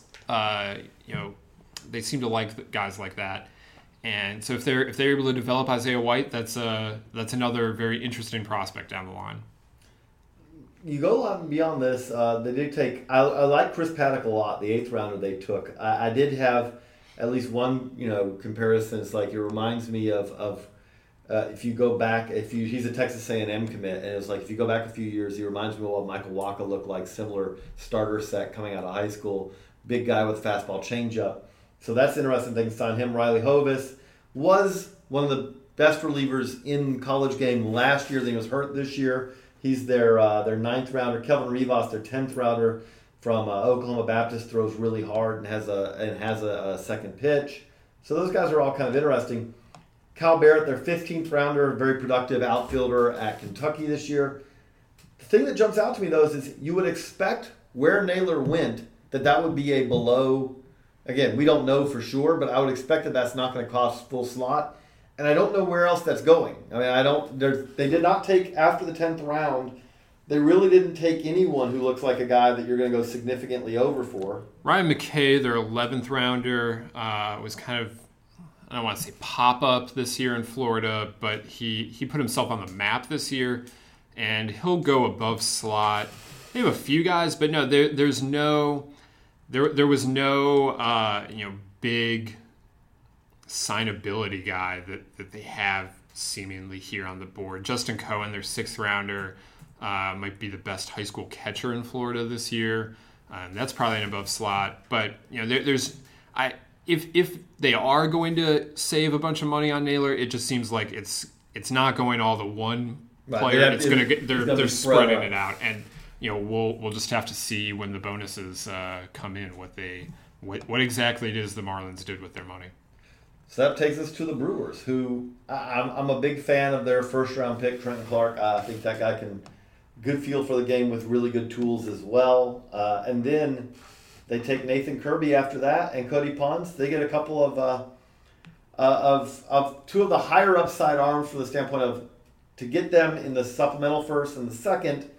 Both those guys, if everything had come together, could have gone better than that. But it didn't all come together.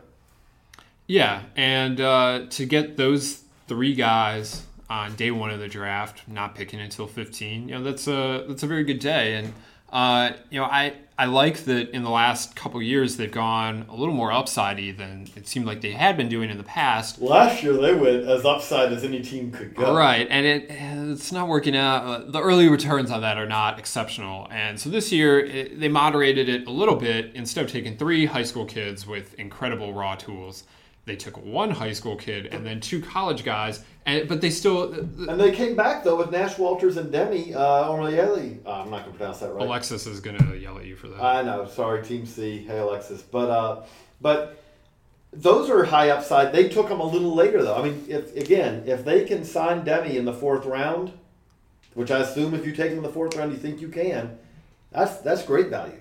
Yeah, absolutely. And even Eric Honhold there in the 6th round, Florida right-hander, there's a lot of upside there for, you look at a typical UF right-hander, you don't think upside, but Honhold is a guy that's had exceptional summers. He pitched well in the Cape, he pitched well in the Northwoods League, but he can never crack Florida's pitching staff in any. He can't even get he can't make them trust him enough in the bullpen to get an important bullpen role either, because his command, like he just hasn't been able to put it all together. But in pro ball, he'll get the pitch anyway. The Brewers are just going to throw him out there. They're going to start him, I'm sure, and he's going to pitch every 5th day. And he's a guy that in pro ball, might be able to figure it out. Whereas in college, the Florida hasn't been able to give him the innings that he needs. This is a minor point. This is a little digression I'll go off of. When they talk about it is crazy to throw a blanket over.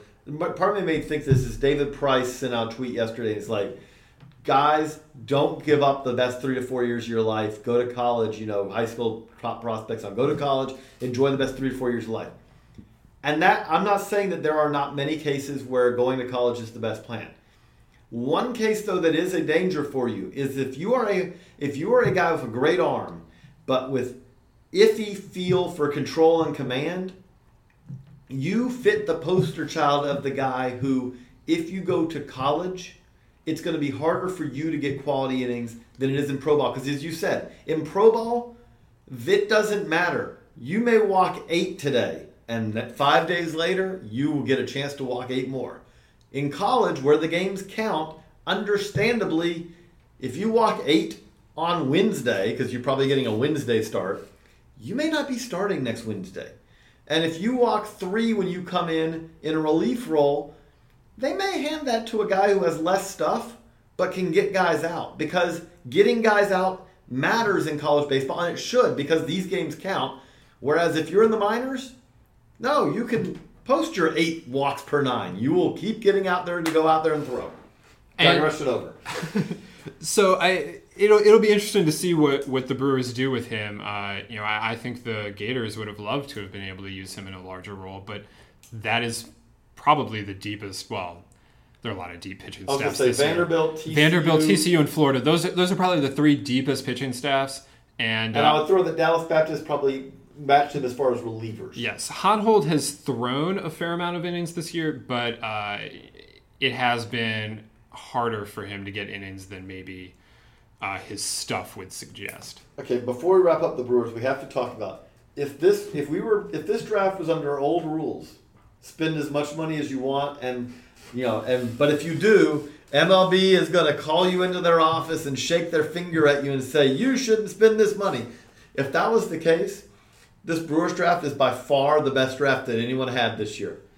It's not the old rules. They're not going to sign these guys, but man, they really in the John India, Donnie Everett, Justin Hooper. Those are some of the best high school guys that were available on day 3 of the draft, and they are going to dominate in college ball. Right. Brewers fans, do not get your hopes up. It's almost hard to craft a scenario where you sign any of those guys. It's almost impossible. I don't think I can. We were trying to explain that to Josh Norris yesterday. Josh was like, over-under on number of those guys they signed were like 0. And he's like, really? I could have 1 through 5? I'm like, if we gave you 1 through 5 are going to sign, and we took 0, and we don't give you 100 to 1 odds, we're giving you an unfair bet. I mean, they're not signing, but it was fascinating to see them all get picked. The Brewers did that a year ago, too, just for reference. So that takes us on to the Twins. We're rolling along. The Twins grab Tyler Jay, who is a Big Ten Pitcher of the Year, and the Twins, interestingly, seem to like Big Ten Pitchers of the Year in recent years. I think that's the 3rd in 5 years, if I'm recalling what Chris Webb told me.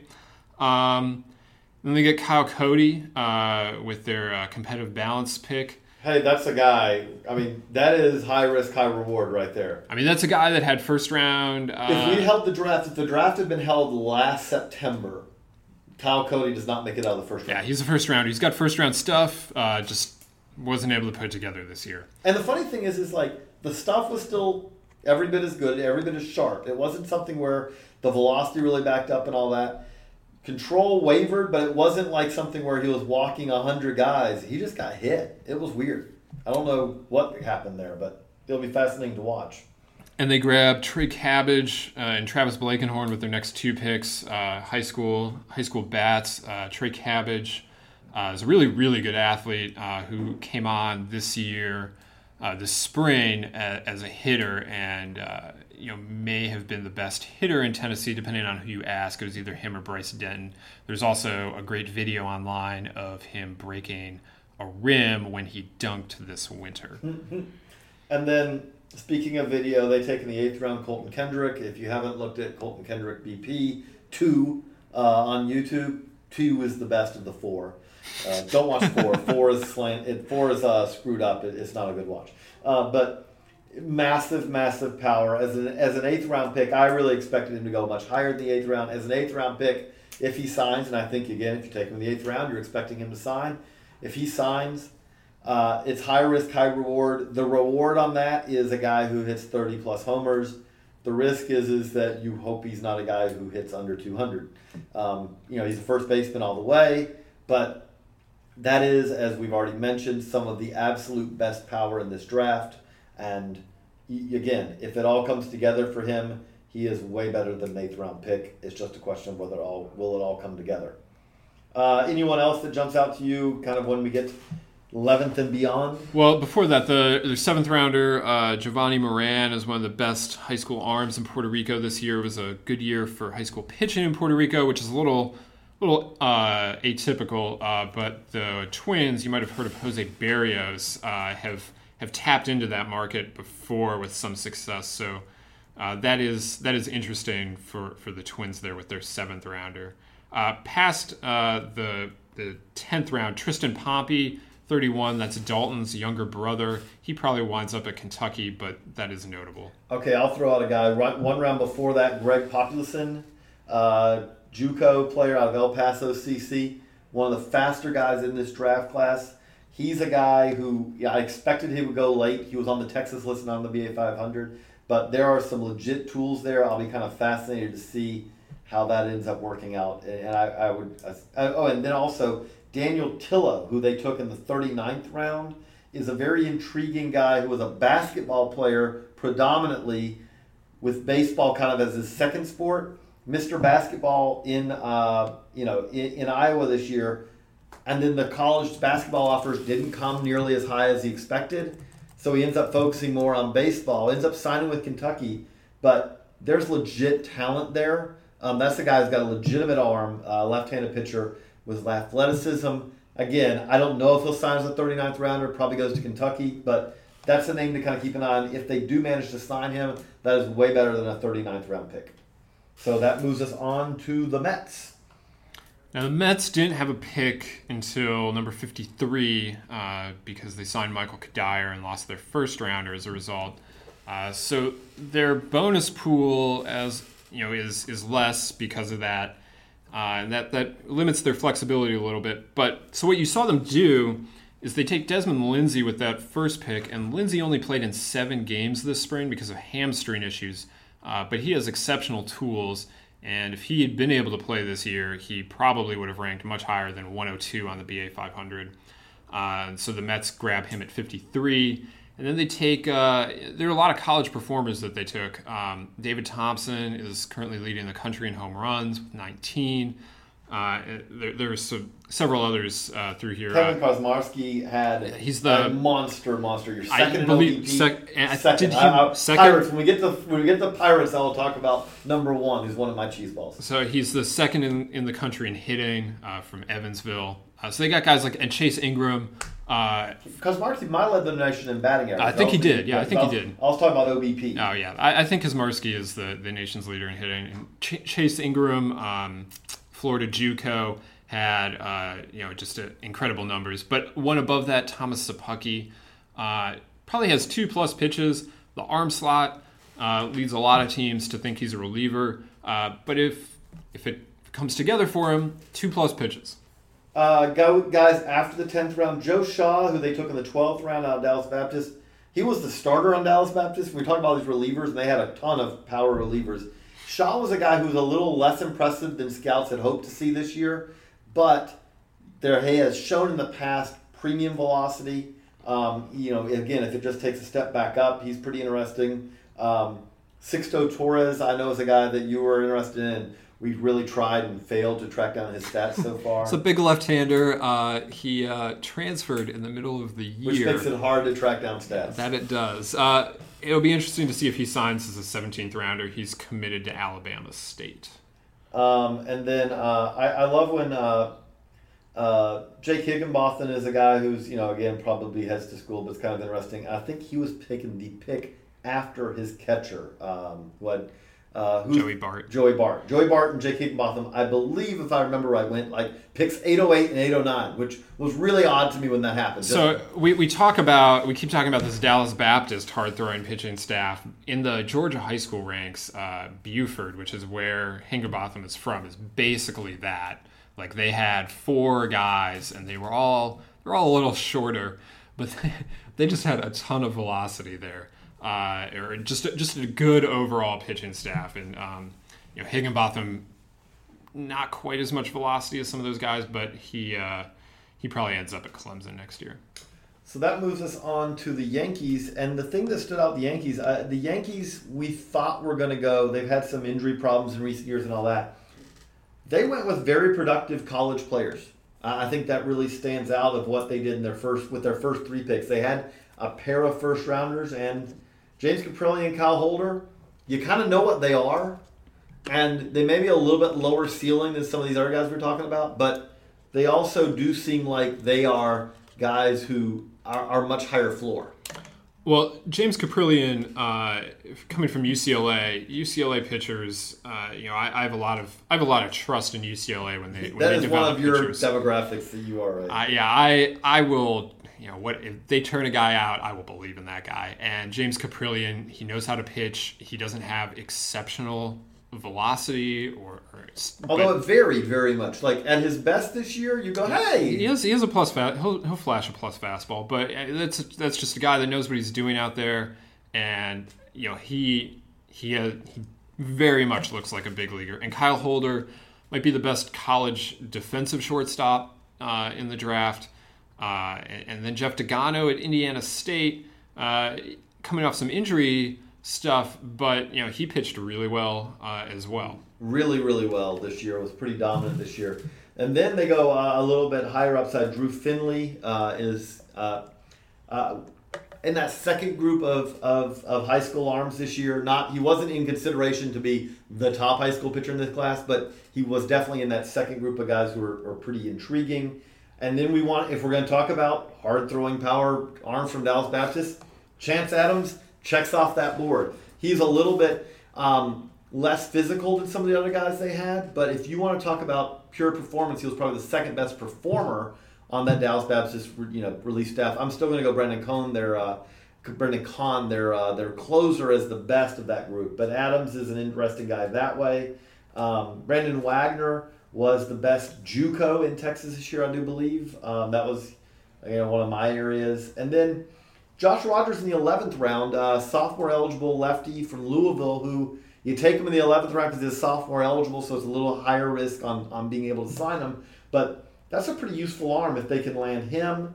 Colton Mahoney in the 16th round is pretty intriguing again as well. Oldest player with college eligibility remaining on the BA 500. Top Michael Freeman on that? No, he has no eligibility remaining. Colton Mahoney can go back to school. Sorry. Michael Freeman was the oldest guy, period. Yes. But Isaiah Gilliam in the 20th round. Again, I don't know if we may be talking about Isaiah Gilliam, I feel like, for years because he's in JUCO ranks. So that's a guy that made some noise last year when he reclassified. Was at NHSI where everyone got to see him. And Mac Marshall's teammate, which helped. He's a big first baseman / outfielder type. A lot of power that he's still starting to unlock. I would have expected him to go before the 20th round this year, but I would have expected him to go before he went last year. He wound up at Chipola. He might be back at Chipola next year. That'll be an interesting one to watch. And we have to mention that in the 34th round, the Yankees select left-hander Andrew Miller. So I don't think we'll ever have to really worry for a long time about this being confusing, but that could get really confusing. Up in the pen is left-hander Andrew Miller. Hopefully he just goes to school. I don't think he is nearly as tall as the current Yankees Andrew Miller, so there's probably not as much confusion there. So that takes us through that. So we move on to the A's. The A's on day one of the draft grabbed 2 of the SEC shortstops, and it was obviously a very good year for SEC shortstops. They take Richie Martin out of Florida and Mikey White out of Alabama. Richie Martin is more likely to stay at shortstop. Mikey White maybe is a second baseman long term. But the fact that the 2 of them are together will cause... I don't know what the A's plans are, but if they both end up in short season, that will be a fascinating place to watch a baseball game. The A's are quite happy to push guys fast. They do. Also, they love positional versatility, and those guys, they might play second base, they might play third base. Robertson, Richie Martin might play center field for them. Do remember. They had Addison Russell and Daniel Robertson at the same time, and it was like, okay, so I guess you're a second baseman primarily now. And then they traded Addison Russell, and all of a sudden Daniel Robertson, hey, see this other side? You get to play here more. So they work, they do like that. They love that. They do that for everyone. And, whether you really can do it or not, they just want you to be able to play more positions because they feel that that's valuable to teach you in the minor leagues so that then when you come up to the big leagues, they can just put you wherever they need you. Dakota Chalmers, they take in the 3rd round, is a pretty high ceiling high school pitcher from Georgia. He doesn't really control the ball right now. There's some effort in his delivery, but he also just is really skinny. And there are some people that think that just when he is able to put some weight on his frame, he's 6'3", 170. And when he fills that out a little bit better, it might come easier because he won't have to reach back as hard for the velocity. But he throws really hard. And then Sky Bolt, who we've seen a whole lot of here because he's at North Carolina, but Sky Bolt is a very interesting pick at 4. I don't mean interesting in a pejorative way. I mean interesting because if Sky Bolt, again, if the draft was held, if freshmen were eligible, after his freshman year, Sky Bolt would have gone really, really well. The tools are there. And he produced as a freshman, and then he has struggled to match that since. Yeah. At the very least, though, what the A's get there is a really good defensive center fielder, and that has value on its own. And then if he is able to figure out hitting, which has been the problem, he has the power, he has the speed, he has the defense. If he's able to figure out the bat, then you get something more. But minimally, you're getting a good defensive center fielder, and there's a lot of value in that. And then Kevin Duchesne, who they take in the 5th round, was one of the best college pitchers in baseball this year. I don't think there's any question on that. He really knows how to pitch, but the stuff is fine. It's not when we talk about the demographic of college pitchers who really know how to pitch. Kevin Duchesne has to be near the top of that as far as the knowing how to pitch part. Yeah, he's going to have to be fine with his control, all through the minors.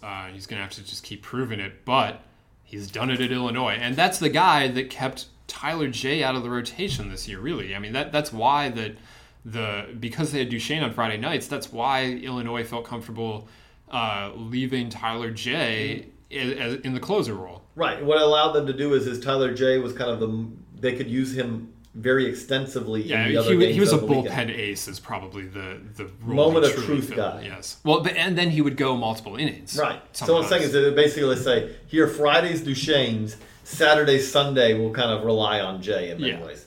So they have that. Anyone else before I got a lot of guys I want to talk about after the 10th round. Anyone else in that? I think those are the big guys in the first 10. To me, then again after that, a couple of guys who have some significant power, but that may be all they really have, jump out to me. Their 12th rounder, Chris Iriart from Houston, has big time power. The question is he's a first baseman. The bat may be a little slow. We've heard that about some other guys for the A's, and they sometimes have had success with that. Ryan Howe, who's listed as second baseman, and he's not really a second baseman. That's where he played at Nevada. But again, big time power for a guy from kind of a small package. We'll see where he ends up playing, but he's interesting from that standpoint. He did very much produce at, especially early in the year this year at the college ranks. Anyone else that jumps out to you on that? Brett Siddall is a pretty interesting guy. Outfitter from Canisius, they got in the 13th round. Well, their 37th pick, Andy Cox out of Tennessee. That's a two-way guy. They drafted him as a pitcher.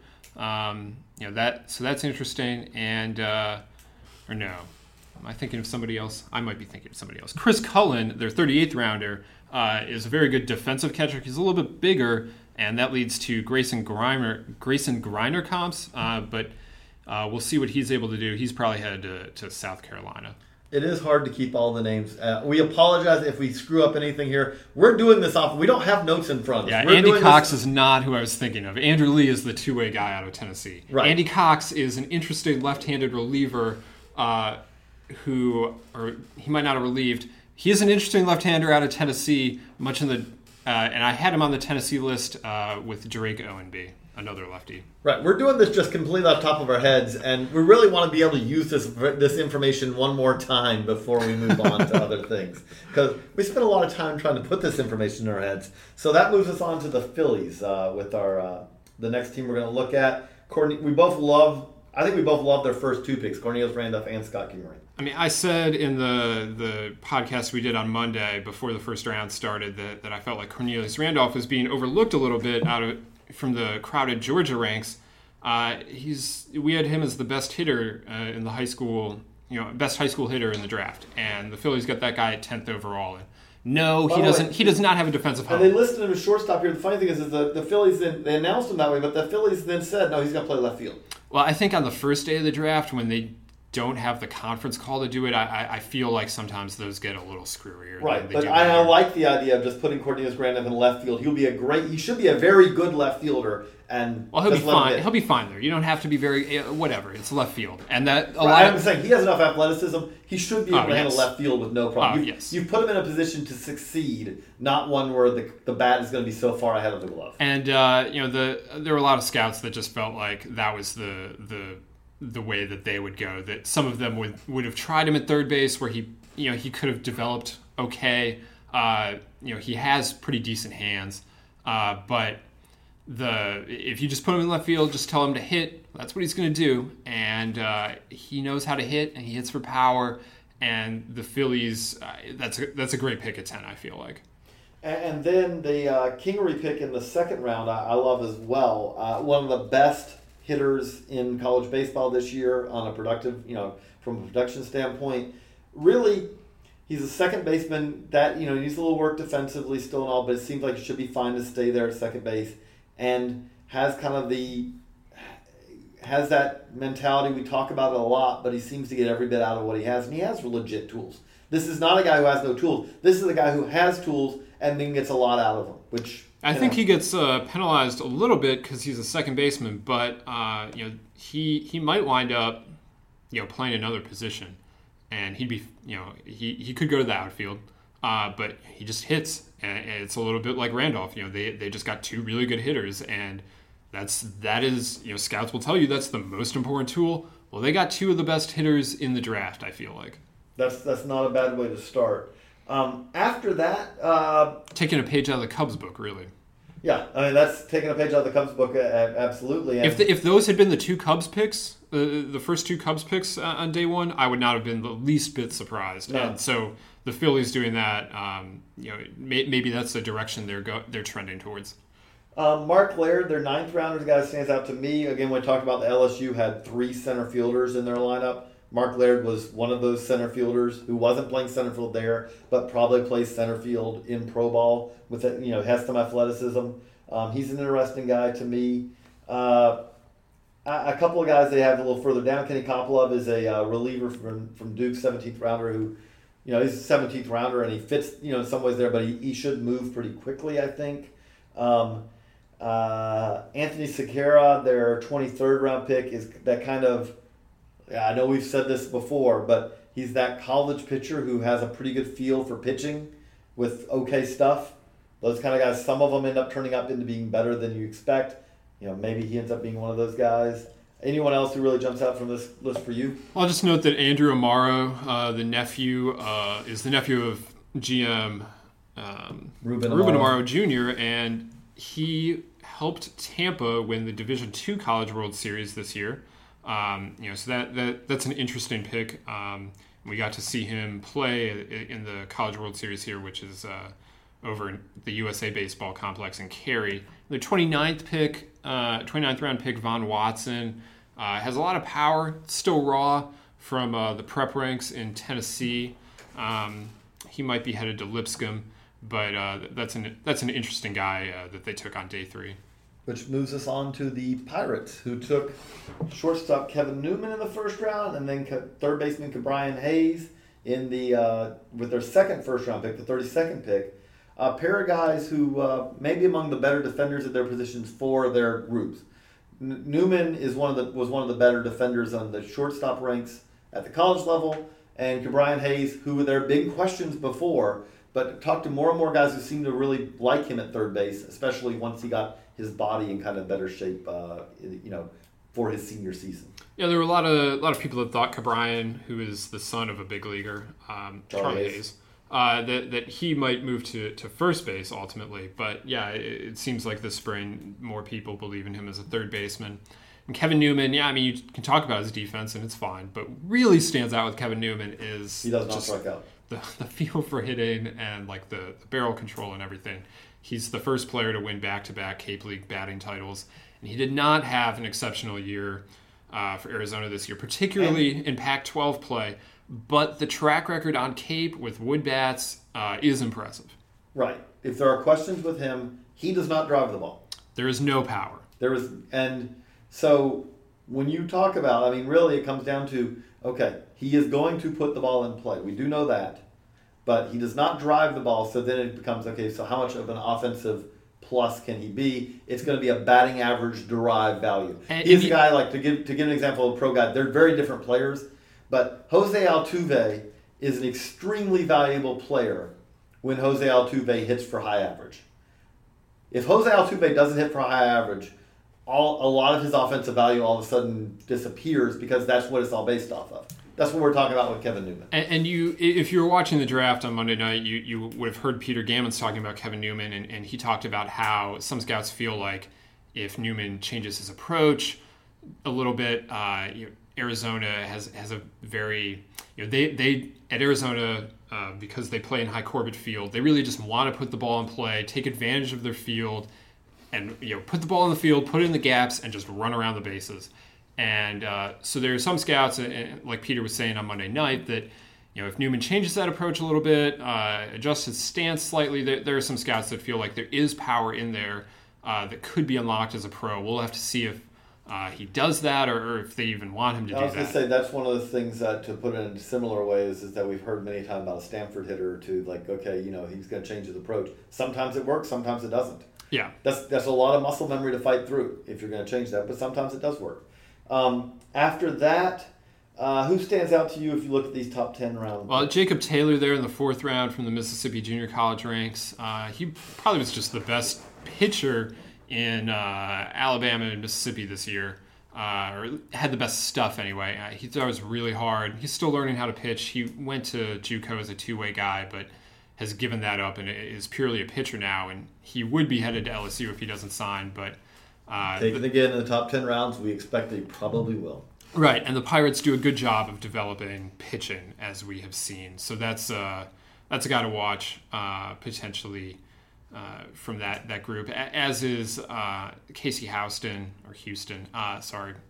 pick before, sophomore eligible outfielder from Alabama. They announced him as a left fielder, I believe, and he has good speed and maybe could play center field, but he's a little rough route-wise, but he hits for power, and he could fit that left field profile just fine if that is where he ultimately ends up.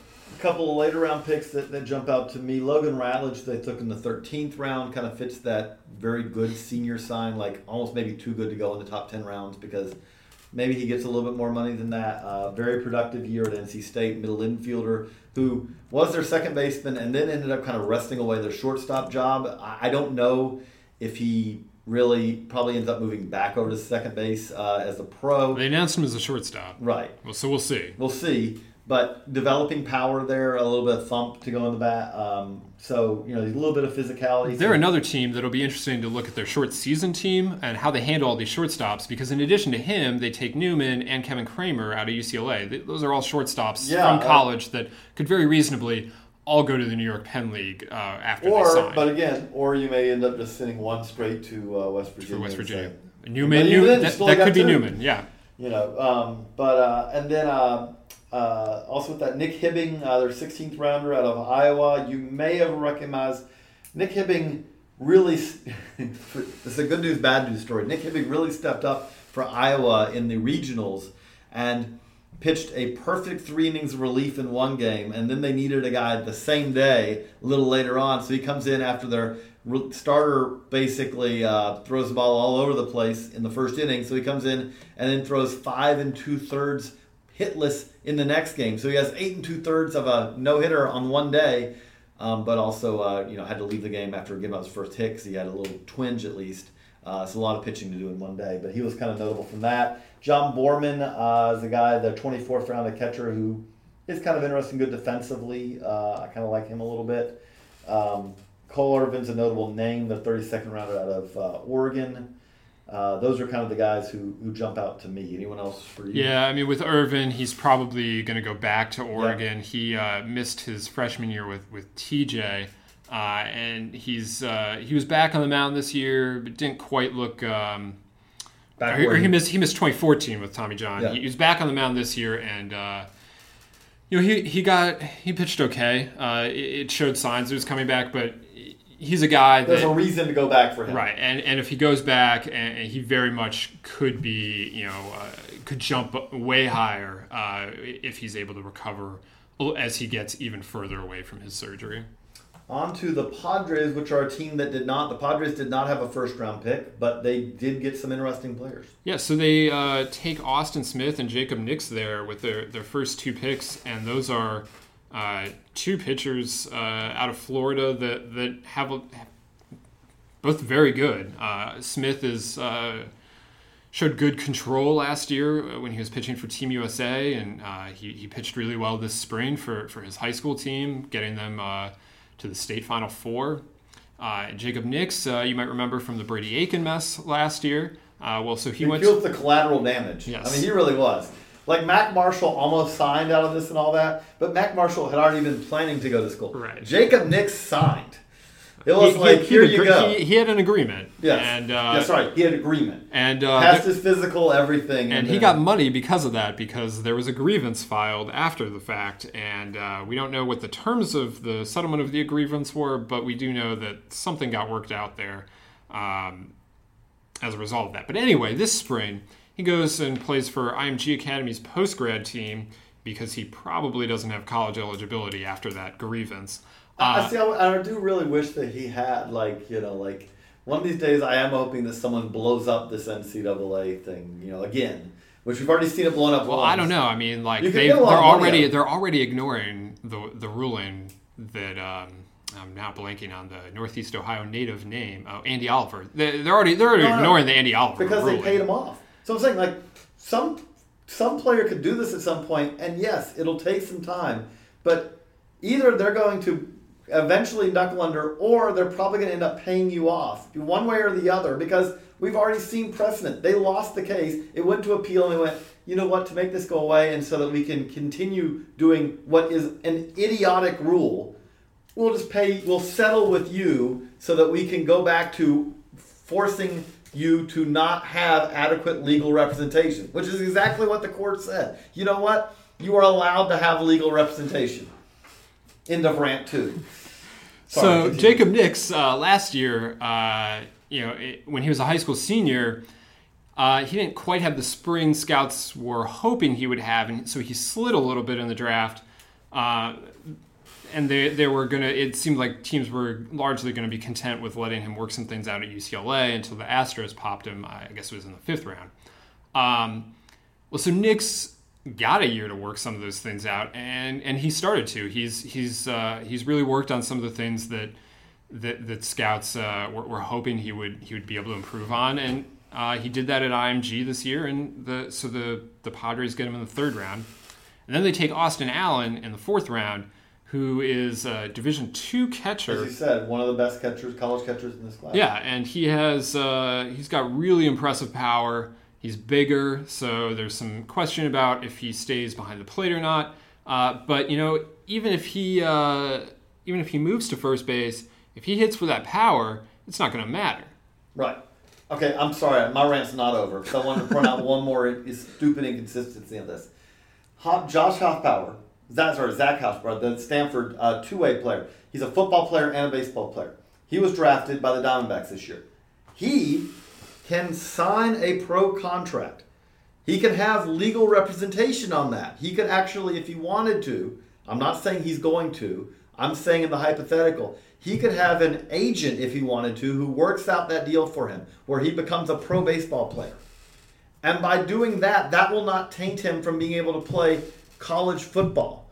But if he's only a baseball player and he enters in negotiations, with an agent and then ends up not signing, then he could be declared ineligible in baseball because that makes no sense at all. Now I'm moving on. I'm sorry.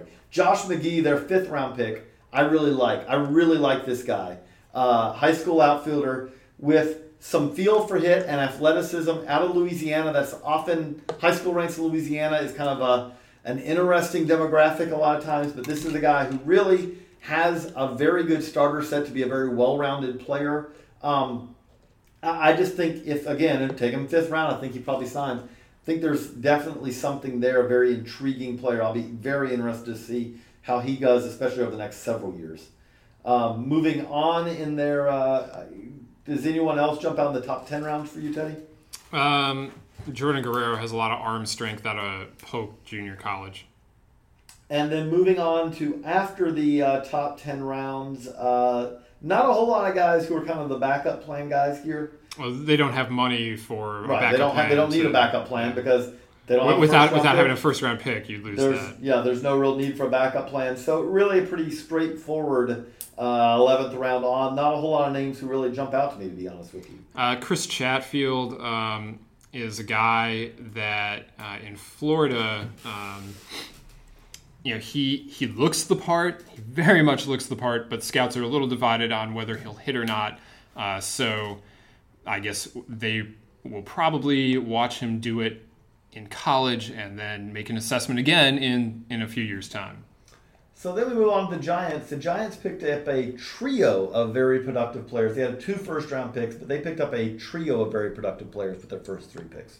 Their first day was good. Phil Bickford, Chris Shaw, Andrew Suarez. But I just gotta say, I love day 2 for the Giants. It was just that is what I was most impressed with. That was going to check one part. Jalen Miller, Mac Marshall, Ronnie Jabavi, Steven Duggar, Jose Vizcaino. Those are their first picks. Corey Taylor's. Yeah, their next one, and even David Graybill has good stuff at Arizona State. He wasn't able to get on the mound much. We talked about this with Florida and Eric Honhold, but Graybill is a reliever only and still wasn't able to get on the mound much. And then Tyler Sir at Embry-Riddle is their 10th rounder. And I'll admit I didn't have his name before the draft, but in doing my research since then, there's something there potentially. I mean, certainly more than your average 10th round money saver. So just the whole day, I felt like the Giants did very well. CJ Hinosa, who they took in the 11th round, is one of those guys who's very famous, had a pretty awful year. I mean, there's no other way to put it. But again, if the draft had been held last year or the year before, he would have gone much better than this. Now, sometimes that downward momentum never gets arrested, but sometimes it does. There could be more there than the normal guy you get in the 11th round. That's a name that definitely jumps out to me. He was pretty decent on the Cape last summer, too. Yeah. Dave Owen, who is their 19th round pick. Not the Tigers. Not the Tigers. Really knows how to pitch. I almost made a case for him in the 500. Then I was looking and I was like, no, he's not a 500 guy, but he's kind of definitely interesting. Again, I also agree that was there's a lot of guys to like in this draft. Yeah, I mean, I think this is I don't know if it'll be as flashy as some of the other drafts that we've talked about, but there's just an awful lot to like in this draft, and I was pretty impressed that the Giants were able to put all of that together. Which makes us move on to the Mariners. What do you see on this Mariners draft? So the Mariners also didn't have a first rounder, and they wind up not picking until 60. Which does make it hard. I mean, from a stat, it's like it's not that I don't love or hate this draft. It's not as impact a draft if you don't pick till 60. You don't have the money. It's hard. And you don't have the money. So they take Nick Neidert with their first pick, and we talked about Dakota Chalmers with the A's, and in Georgia there were three arms that kind of stood out: Nick Neidert, Chalmers, and Tristan English. And we had Neidert ranked second in that group, and he's a little bit smaller than Chalmers and English, but he throws really hard. There's still some projection there, and so that'll be it. That's an interesting upside pick. And when you're picking at 60 and you don't have a first round pick, I feel like you can. It seems like teams try and find guys that they feel like, well, maybe could have been first rounders that for one reason or another aren't first rounders. Like the Mets with Desmond Lindsay. So that's an interesting pick for them. And then Andrew Moore they stay in the Pacific Northwest, get him from Oregon State. We talked about Eshelman. Andrew Moore is a very similar kind of player, not the insanely good command, but he, just a pitchability right-hander that's had a lot of success. Now he's a little bit shorter too, so. But you hit on a theme that they had here, especially when we got into the later rounds for them. Much like the Braves like to draft guys from Georgia, which if you're in Georgia, you better like to draft guys from Georgia because there are a ton of guys. What's fascinating is that the Mariners really like drafting guys from Washington. I mean, they took Braden Bishop with their third round pick, right, and then went back there on day 3. And then, again, Parker McFadden, I don't know if you can really have a fallback plan when you don't have their pick till pick 60, but Parker McFadden, who probably will not sign with them, but Parker McFadden was probably the best high school prospect in the state of Washington overall, better than Bishop probably.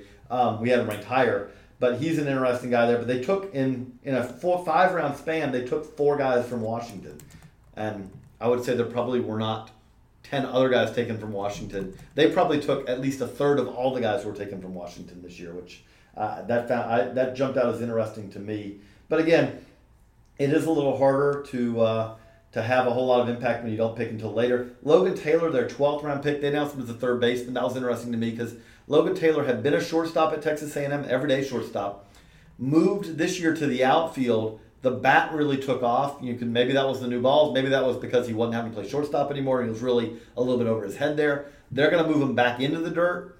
And third base is really the only position he fits in the dirt. He can't play second because he can't really handle the throw. At least so far, he's not been able to do the throw from second. He doesn't have the range for short. Third base, though, maybe he can do. And if he does, that could be a better than normal late round pick. So that's the guy to me that jumps out. Anyone else for you? Well, I mentioned Drew Jackson, their 5th round pick, might have the best arm in the draft. He's a shortstop, and that is Brett Jackson's younger brother, former Cubs prospect.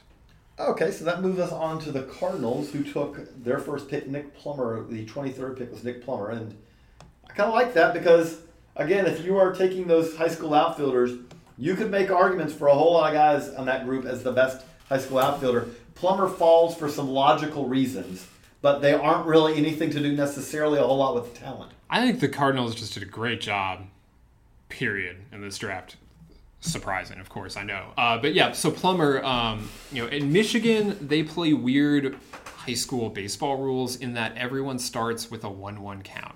And I have no idea why they do that, but that makes a value. First of all, who wants to go to Michigan to watch a high school kid face not great competition to begin with, and then that you're going to see less swings. Yeah, then you're playing with these weird rules, and so that makes it hard. That made it harder for him to get evaluated this spring. Fortunately for Nick Plummer, he had an outstanding showcase circuit last summer, and so that's largely what got him drafted. He really was almost frozen in krypton, in carbonite, basically coming out of last summer. It was really what this spring couldn't do a whole lot to improve him.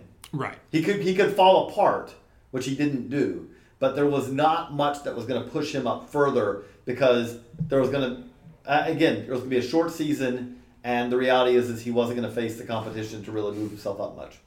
And then they take Jake Woodford in the second round, and we talked about Kyle Tucker to the Astros. Well, Woodford is his high school teammate at Plant High School. They're in Tampa, and Woodford fits right in that mix of Florida high school pitchers, and I think he might have been the first one that went.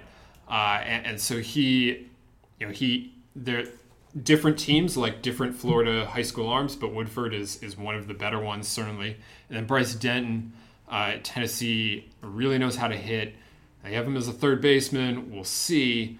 He might end up in the outfield, but again, that's a high school kid that knows how to hit. And like we've been saying, scouts feel like that's the most important tool, and if you can hit, they'll find a spot for you. And then Paul DeJong, who they drafted in the fourth round out of Illinois State. Paul DeJong had a monster year at a smaller school. The question, a lot of it was with him is defensively.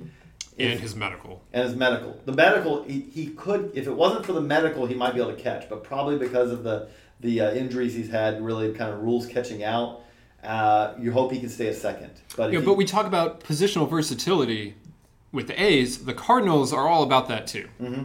And he's a guy who has some positional versatility. Really, the question is how high up the defensive scale, can he stay?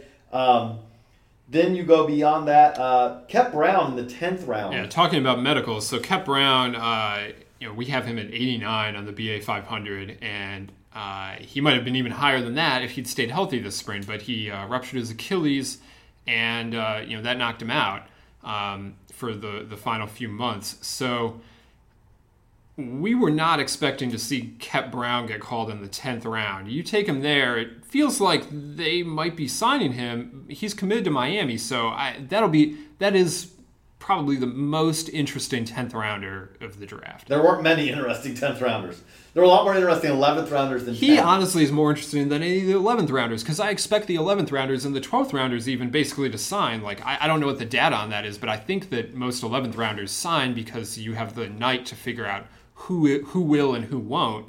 But Kep Brown is one of that is one of the most interesting things to watch over the next month until signing deadline. Later round guys, Christian Aya, their 17th rounder out of LSU. They list him as a catcher. That's key. He played first base at LSU this year. He used to be playing some catcher. Cade Savick and then some freshmen that they brought in at LSU kind of pushed him out of that. He's not a great catcher from anything from any report I got. But he really hit this year.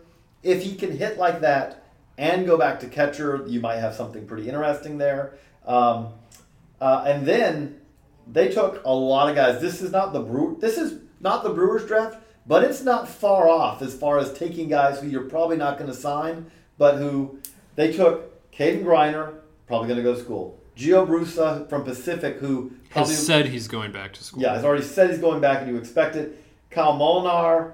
Matt Vierling, Mitchell Traver, their 28th rounder. Mitchell Traver is a top 10 round pick by far, no question. But he's probably going back to school with this, we're going where he did. You look at it, I don't expect them to get any of those guys. If they get any one of those, it's a coup. Yeah, and the thing about Gio Brusa is he's been hurt pretty much all spring. Had a great cape, so he. We don't talk about college guys, top college guys going back all that often, but that's a guy, even though that he'll be a senior next year, he won't have eligibility remaining, but he had potential. He entered the year potentially as a first rounder, and if he's able to regain that, it won't matter that he's a senior. Right. Really, what it comes down to for him is he's got to be healthy, and he's got to show. There are a lot of questions about his hit tool, and there is some risk for him. I expect him to go back. There is some risk if he doesn't hit next year. Then for all the tools he has, there's going to be this long track record of concern. Whereas, it's really kind of, he's gambling on himself because you would expect he goes back, he expects he's going to have a much better year. Right. But he needs to do that, and he's struggled to do that. He's done that in summer, but he's really struggled to do that in the spring for much of his career. Joey Hawkins, their 40th round pick, is a better 40 round pick than normal. Org player utility guy, but I like him as an org player utility guy. That's random. You don't normally talk about 40th round picks, but I like him from Missouri State. So that moves us. That's what you get here at Baseball America. We have 40th round picks. That JJ really will be writing about that guy in Indie Report or something. Hey, he's going to sign and he's going to be useful. I'll look forward to seeing him in spring training going, I liked you coming into the draft. I enjoyed that Missouri State team. So that takes us through to the Rays now. Well, the Rays got them started off on Monday with Garrett Whitley, who fit into that top group of high school outfielders. And then they take Chris Betts, who entered the year as the top high school catcher. Yeah, at 52, that absolutely is. He falls partly because he was hurt some this year, but some questions about whether he stays behind the plate, but and there's legit questions. I happen to see. I'm sorry to say, for Chris Betts' sake, I saw the worst game I think that Chris Betts has ever had. I saw a game where last year I guess it would have been Tournament of Stars, where Chris Betts just could not catch that day. I don't know what happened. And I told some of our guys in the office, and like, no, he's not normally like that. That's not normally. But there are some questions about where he's going to catch. But I feel bad because my mind is always stuck on Chris Betts. Is Chris Betts running to the backstop over and over? Well, he got passed this year by Tyler Stevenson in the high school catching ranks, but the Rays are one of the teams that is not afraid of high school catching. We've seen them draft it repeatedly over the years. Sometimes it works out, sometimes it doesn't. We'll see what they do with it, but they are a team that is not afraid of it. Despite the inherent risks of high school catching. And then Brandon Lau from Maryland, second baseman, great hit tool. Brandon Koch. I love where Brandon Koch went at 118. I know there are concerns. Brandon Koch threw a gazillion sliders this year. I think that's the scientific term for it. I think but he really did. I get that. He did. You may have concerns because he's not a big guy and there's some wear there. That being said, Brandon Koch throws a really, really good slider, and he has a fastball to go with it. He even has a little bit of a changeup. He's not a starter in any way, shape, or form, but he is a reliever who could move very quickly. Yes. Is there durability concerns there? Absolutely. But track records of success, and he has two pitches that you just plug him in and go and watch him climb the ladder. Joe McCarthy, their fifth rounder, entered the year. Could have got a whole lot higher than that. He entered the year as a potential first rounder, and then he had back surgery, and that kept him out for the first few months of the season. He got back on the field. He'll be playing in Omaha this weekend, or whenever Virginia starts. If he's healthy and productive, that's a good player. So with him, it's really just a matter of getting healthy, I guess. Ian Gubo, their 11th rounder out of Tulane, hard-throwing reliever whose slider comes and goes. If it comes and sticks around, he could be a better than average 11th rounder. Joe Davis, their 16th rounder. Got to expect at that point he's going to school, but Joe Davis is got, the body's not good. The hit and the power really is. They list him as a catcher. Again, I think he's going to school. I don't think he'll be a catcher long-term, but he really can hit. Bob Horner body comps. This is something that you heard on a pretty regular basis with him. So I kind of find him interesting. I told you, Joey Bart, 808. Yeah. It was. They went back-to-back picks. That is Jake Higginbotham's catcher, and they won a state title there, Buford in Georgia. Anyone else that jumps out to you from that group? In the ninth round, they took Danny De La Calle, Florida State's catcher, good catch and throw guy, and he is bilingual, which is always useful there for a catcher. Oh, one other, Jacob Cronenworth, who I've heard differing opinions on what he's going to play for them. That's a two-way guy from Michigan. Right. He's a predominantly their closer, first baseman. He did play some second. Which is what the Rays announced him as. That's what they announced him as. So I'll be interested to see if that is where he ends up. I did not hear a whole lot of guys expecting to see him be a position player coming out of the draft. No, it definitely seemed like he was going to be a closer. Yeah. The reliever. So we'll see how that plays out. Again, you can always send out a guy as a hitter. You're not losing much development time if you say later on, you know what, we're going to put you back on the mound. Much more that way than if you send him out as a pitcher. It's a lot harder to then later say, hey, do you want to swing the bat? Especially if you're just going to be a reliever anyway. Exactly. So that moves us on to the Rangers, who took Dylan Tate with their first pick. Well, this was a very Rangers draft. There's a lot of upside here, a lot of risk, and we'll see how it all works out. And a lot of injury. Yes, and that is where the risk comes from, really. Dylan Tate is not one of those injuries, but they then took Michael Matuella, who entered the year as the top college pitcher. They took Jake Lemoyne, who was, again, potential first rounder. And they take Tyler Ferguson, who is not injured, but cannot, he just has not been able to throw the ball over the plate this year for Vanderbilt, but has first round stuff if you can get him to figure out how to find where the plate is again. Yeah, Matuella is a guy, obviously, at 78, you could be getting a whole lot better player than the 78th best player. Medicals are an awful. There's the Tommy John and there's the back issue. Right, he has a back issue. Again, we'll just be honest with saying we don't know. We've heard differing reports on things, but the best way to put it is we don't know. I will say this: anyone who tells you that, anytime you hear anything that says something like his back is not an issue now, the best way I can put it is we don't know. There's literally no way for us to know that one way or another. I don't think there's any way for anyone to know this except for Michael Matuella and maybe his trainers. So we'll see how that works out. He also, the interesting thing with that is taking him 78 with the 78th pick. That would seem to me, if you were asking me who would be among the more difficult signings in this draft, that is a guy who will be interesting to see. Except that they take him in the third round, and the good thing about third round picks is that you've had all night to figure things out with them. And he's not, I don't know what he's thinking. I have no idea.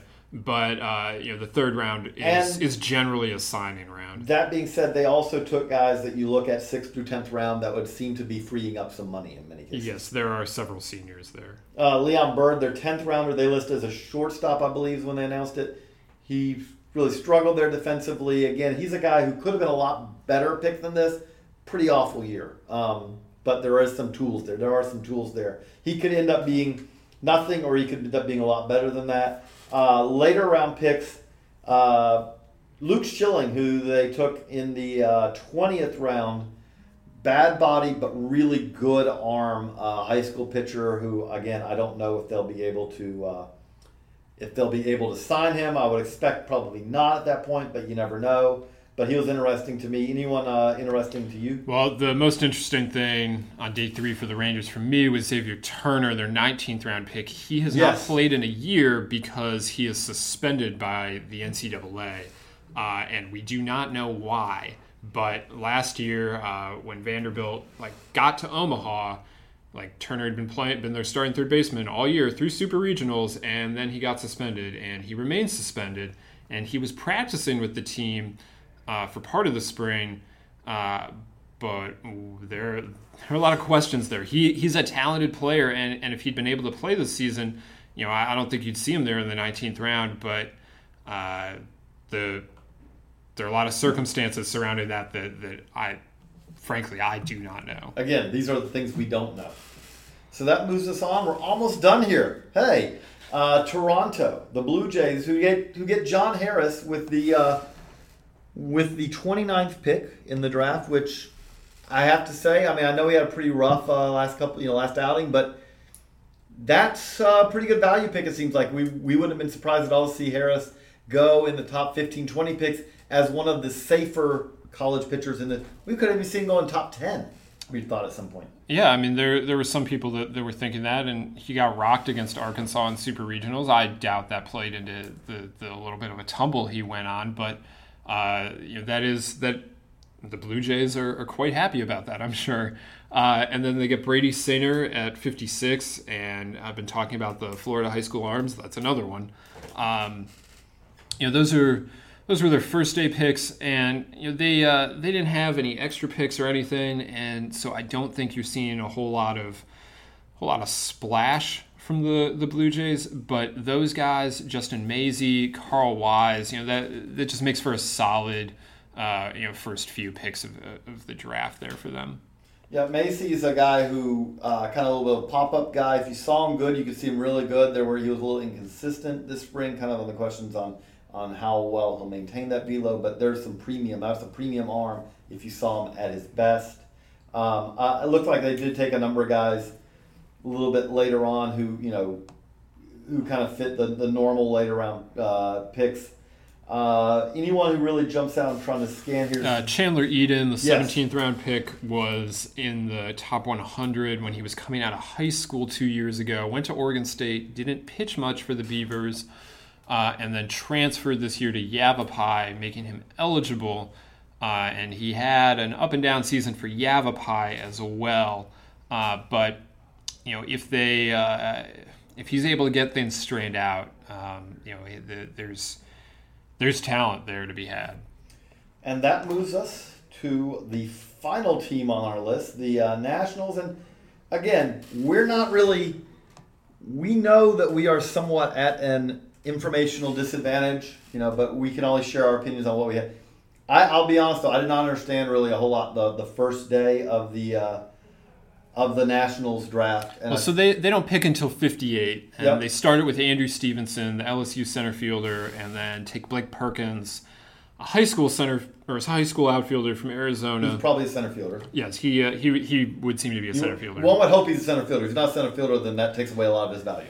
He should have the tools to stay in center, and Andrew Stevenson definitely does. And when you don't have first round picks, like we've said, it changes the way things are. And the Nationals 2 years ago were in the same boat, and they took Jake Johansson, and then they took Drew Ward, and so they took in that a power college arm probable reliever and now reliever, and then Drew Ward was an upside high school play. And I feel like they kind of followed that same strategy. You get something a little safer in Andrew Stevenson. And I know JJ hasn't been as high on him. Certainly not at 58. We have him in much lower than that in the BA I don't 500. think he's. My problem with him is nothing personal against. But the thing that I've had people raise with me, and I think it's a legitimate question, is Stevenson. Again, you can talk about guys changing their approach. Stevenson's approach, his swing in college, much like I say the same thing about Cam Gibson. It is very much a put the ball in play. Not drive it, but hit it the other way, make contact swing. There's not really much power to it, and he doesn't walk a ton to go with it. He hits for average. He's a high average based player. Now, as a center fielder, he's a great defensive center fielder. That can all work out, but again, the margin from there, from it all works out and you're an everyday player, to the margin where you are a useful fourth outfielder, is pretty small, because again, you're not probably going to provide power, and you're not going to provide on base if it's not based out of your batting average. Well, to me, I think the Nationals did okay in 2013 with Johansson and Drew Ward. I think when you look at that now, Ward is number 8 in the prospect handbook. Johansson is 17. And I think this could be a similar situation. Again, Stevenson has value. Right. He has absolute value, and I think you'd probably feel pretty good about him making it to the big leagues. It's a matter of what kind of impact he makes. And if you hit on Blake Perkins, then you have made this look fine. I like Rhett Wiseman, their third round pick, the pick 103. I think that that's. They went outfielder. Wiseman's a little different, He is not a center fielder, but he can. I do think he can hit. So, well, there's some swing and miss questions there. He has power and he has speed, and so that he is intriguing for sure. And then Mariano Rivera's son, in the 4th round. That's a probable, almost certain reliever, but the bloodlines are definitely there for that one. Right. Grant Bourne, their 7th round pick, is a college pitcher who really knows how to pitch. As is Matt Crownover, their 6th round pick, yep. ACC Pitcher of the Year. And then Coda Glover, the 8th rounder, was Oklahoma State's closer, but he didn't pitch all that much. I think it was 9th from the team in appearances or something like that. But he does have power stuff, that it all comes together, could be pretty good. John Clay Reeves, their 20th rounder, is a productive college catcher. Again, 20th round, but they've had some success with taking later round catchers and turning them into something. I think Spencer Kaboom was a little later round pick, if I remember. Yeah. Alex Rash, their 23rd rounder, is a lottery ticket. 2nd rounder out of high school. Massive athleticism, massive arm at his healthy best, not healthy very often. He walked 10 in 14 innings this year. Speaking of guys who could not get on the mound, partly because of injury, but also partly because they couldn't be depended on to get outs. So, one other guy, if you've been listening for a while now, you know that you've been listening for a while. If you're listening to the whole thing, you get a badge as an honest to goodness draftnik. You know that I got mixed up on Tennessee pitchers. Well, the Nationals are the ones that took Andrew Lee, who is the two-way Tennessee closer / first baseman, and they took him as a pitcher in the 11th round. He's probably a reliever too, but that's an interesting one. They took a lot of arm strength guys, as you might expect. This being the Nationals, Jorge Pantoja from Alabama State. Has a lot of work to do to figure some things out, but there's a lot of arm strength there, and there are guys like that sprinkled in throughout, because that is one thing that we know that the Nationals do a good job of collecting is guys with arm strength. We're done. Whew. 2.5 hours. But hey, I that was fun because we did get a chance to, kind of just riff off the top of our head off of a whole lot of guys. I mean, I think we probably covered over 100 guys there. I hope you enjoyed listening to this. If you listen to the whole thing, we're going to have little cues on here where you can listen to your team if you want. If you listen to the whole thing, you are legitimately a draftnik, and we appreciate that. We love this. I have to admit, though, I said this to Teddy yesterday, been telling friends of mine, the great thing about the draft is they hold it on the dates that they plan to hold it, no matter what, whether you're ready or not. And that's kind of great because there is a finish date. Now we get to start pretty much the 2016 draft prep has already begins, but we've also got a lot. Cape Cod League has already started, and the showcase circuit for the high school kids starts next week. Yep. I mean, it does not. There is literally very little break if you are the people who really do this for a living, the scouts. The scouts get this weekend maybe, and then they're right back at it. It's crazy. It really is. Although, as scouting directors have many a time told me, you know what? Yes, we are on the Cape. We bring the family. It's a little less pressure than it is when we're, The directors get that luxury. Yes, it's the area guys do not. They just get to swelter in all long days. Yeah, they do not get that. It's once you get to the scouting director level, then it becomes a little bit more relaxed in the summer. Not if you're an area guy. But we appreciate all of them because, we could not do this without them and the coaches. We can't thank them enough. Yes. We can't do this. We say this many a time because it's true and it's important. We're not the scouts. We are talking to the evaluators, the scouts, the college recruiting coordinators, all those guys. And I can't even think of the number of hours that it takes to do this, and we thank them for their time. And we hope in some way that we are shining a flashlight on an area that still is, it's much more attention now, but it still doesn't have as much attention as probably even it should have, because this is a massive undertaking that teams do every year to get to this point. And it is amazing how, and that massive undertaking is now done. Okay, let's file that away. Let's move on to next year. Snap your fingers and off you go. I talked to a guy yesterday that, not an area scout or anything, but left the draft room and was at a minor league game that night. Yep. That's the way it is. So, for Teddy Cahill, I'm JJ Cooper. We are glad that you've listened to 150 minutes of draft talk. We do appreciate it, and so long, everyone.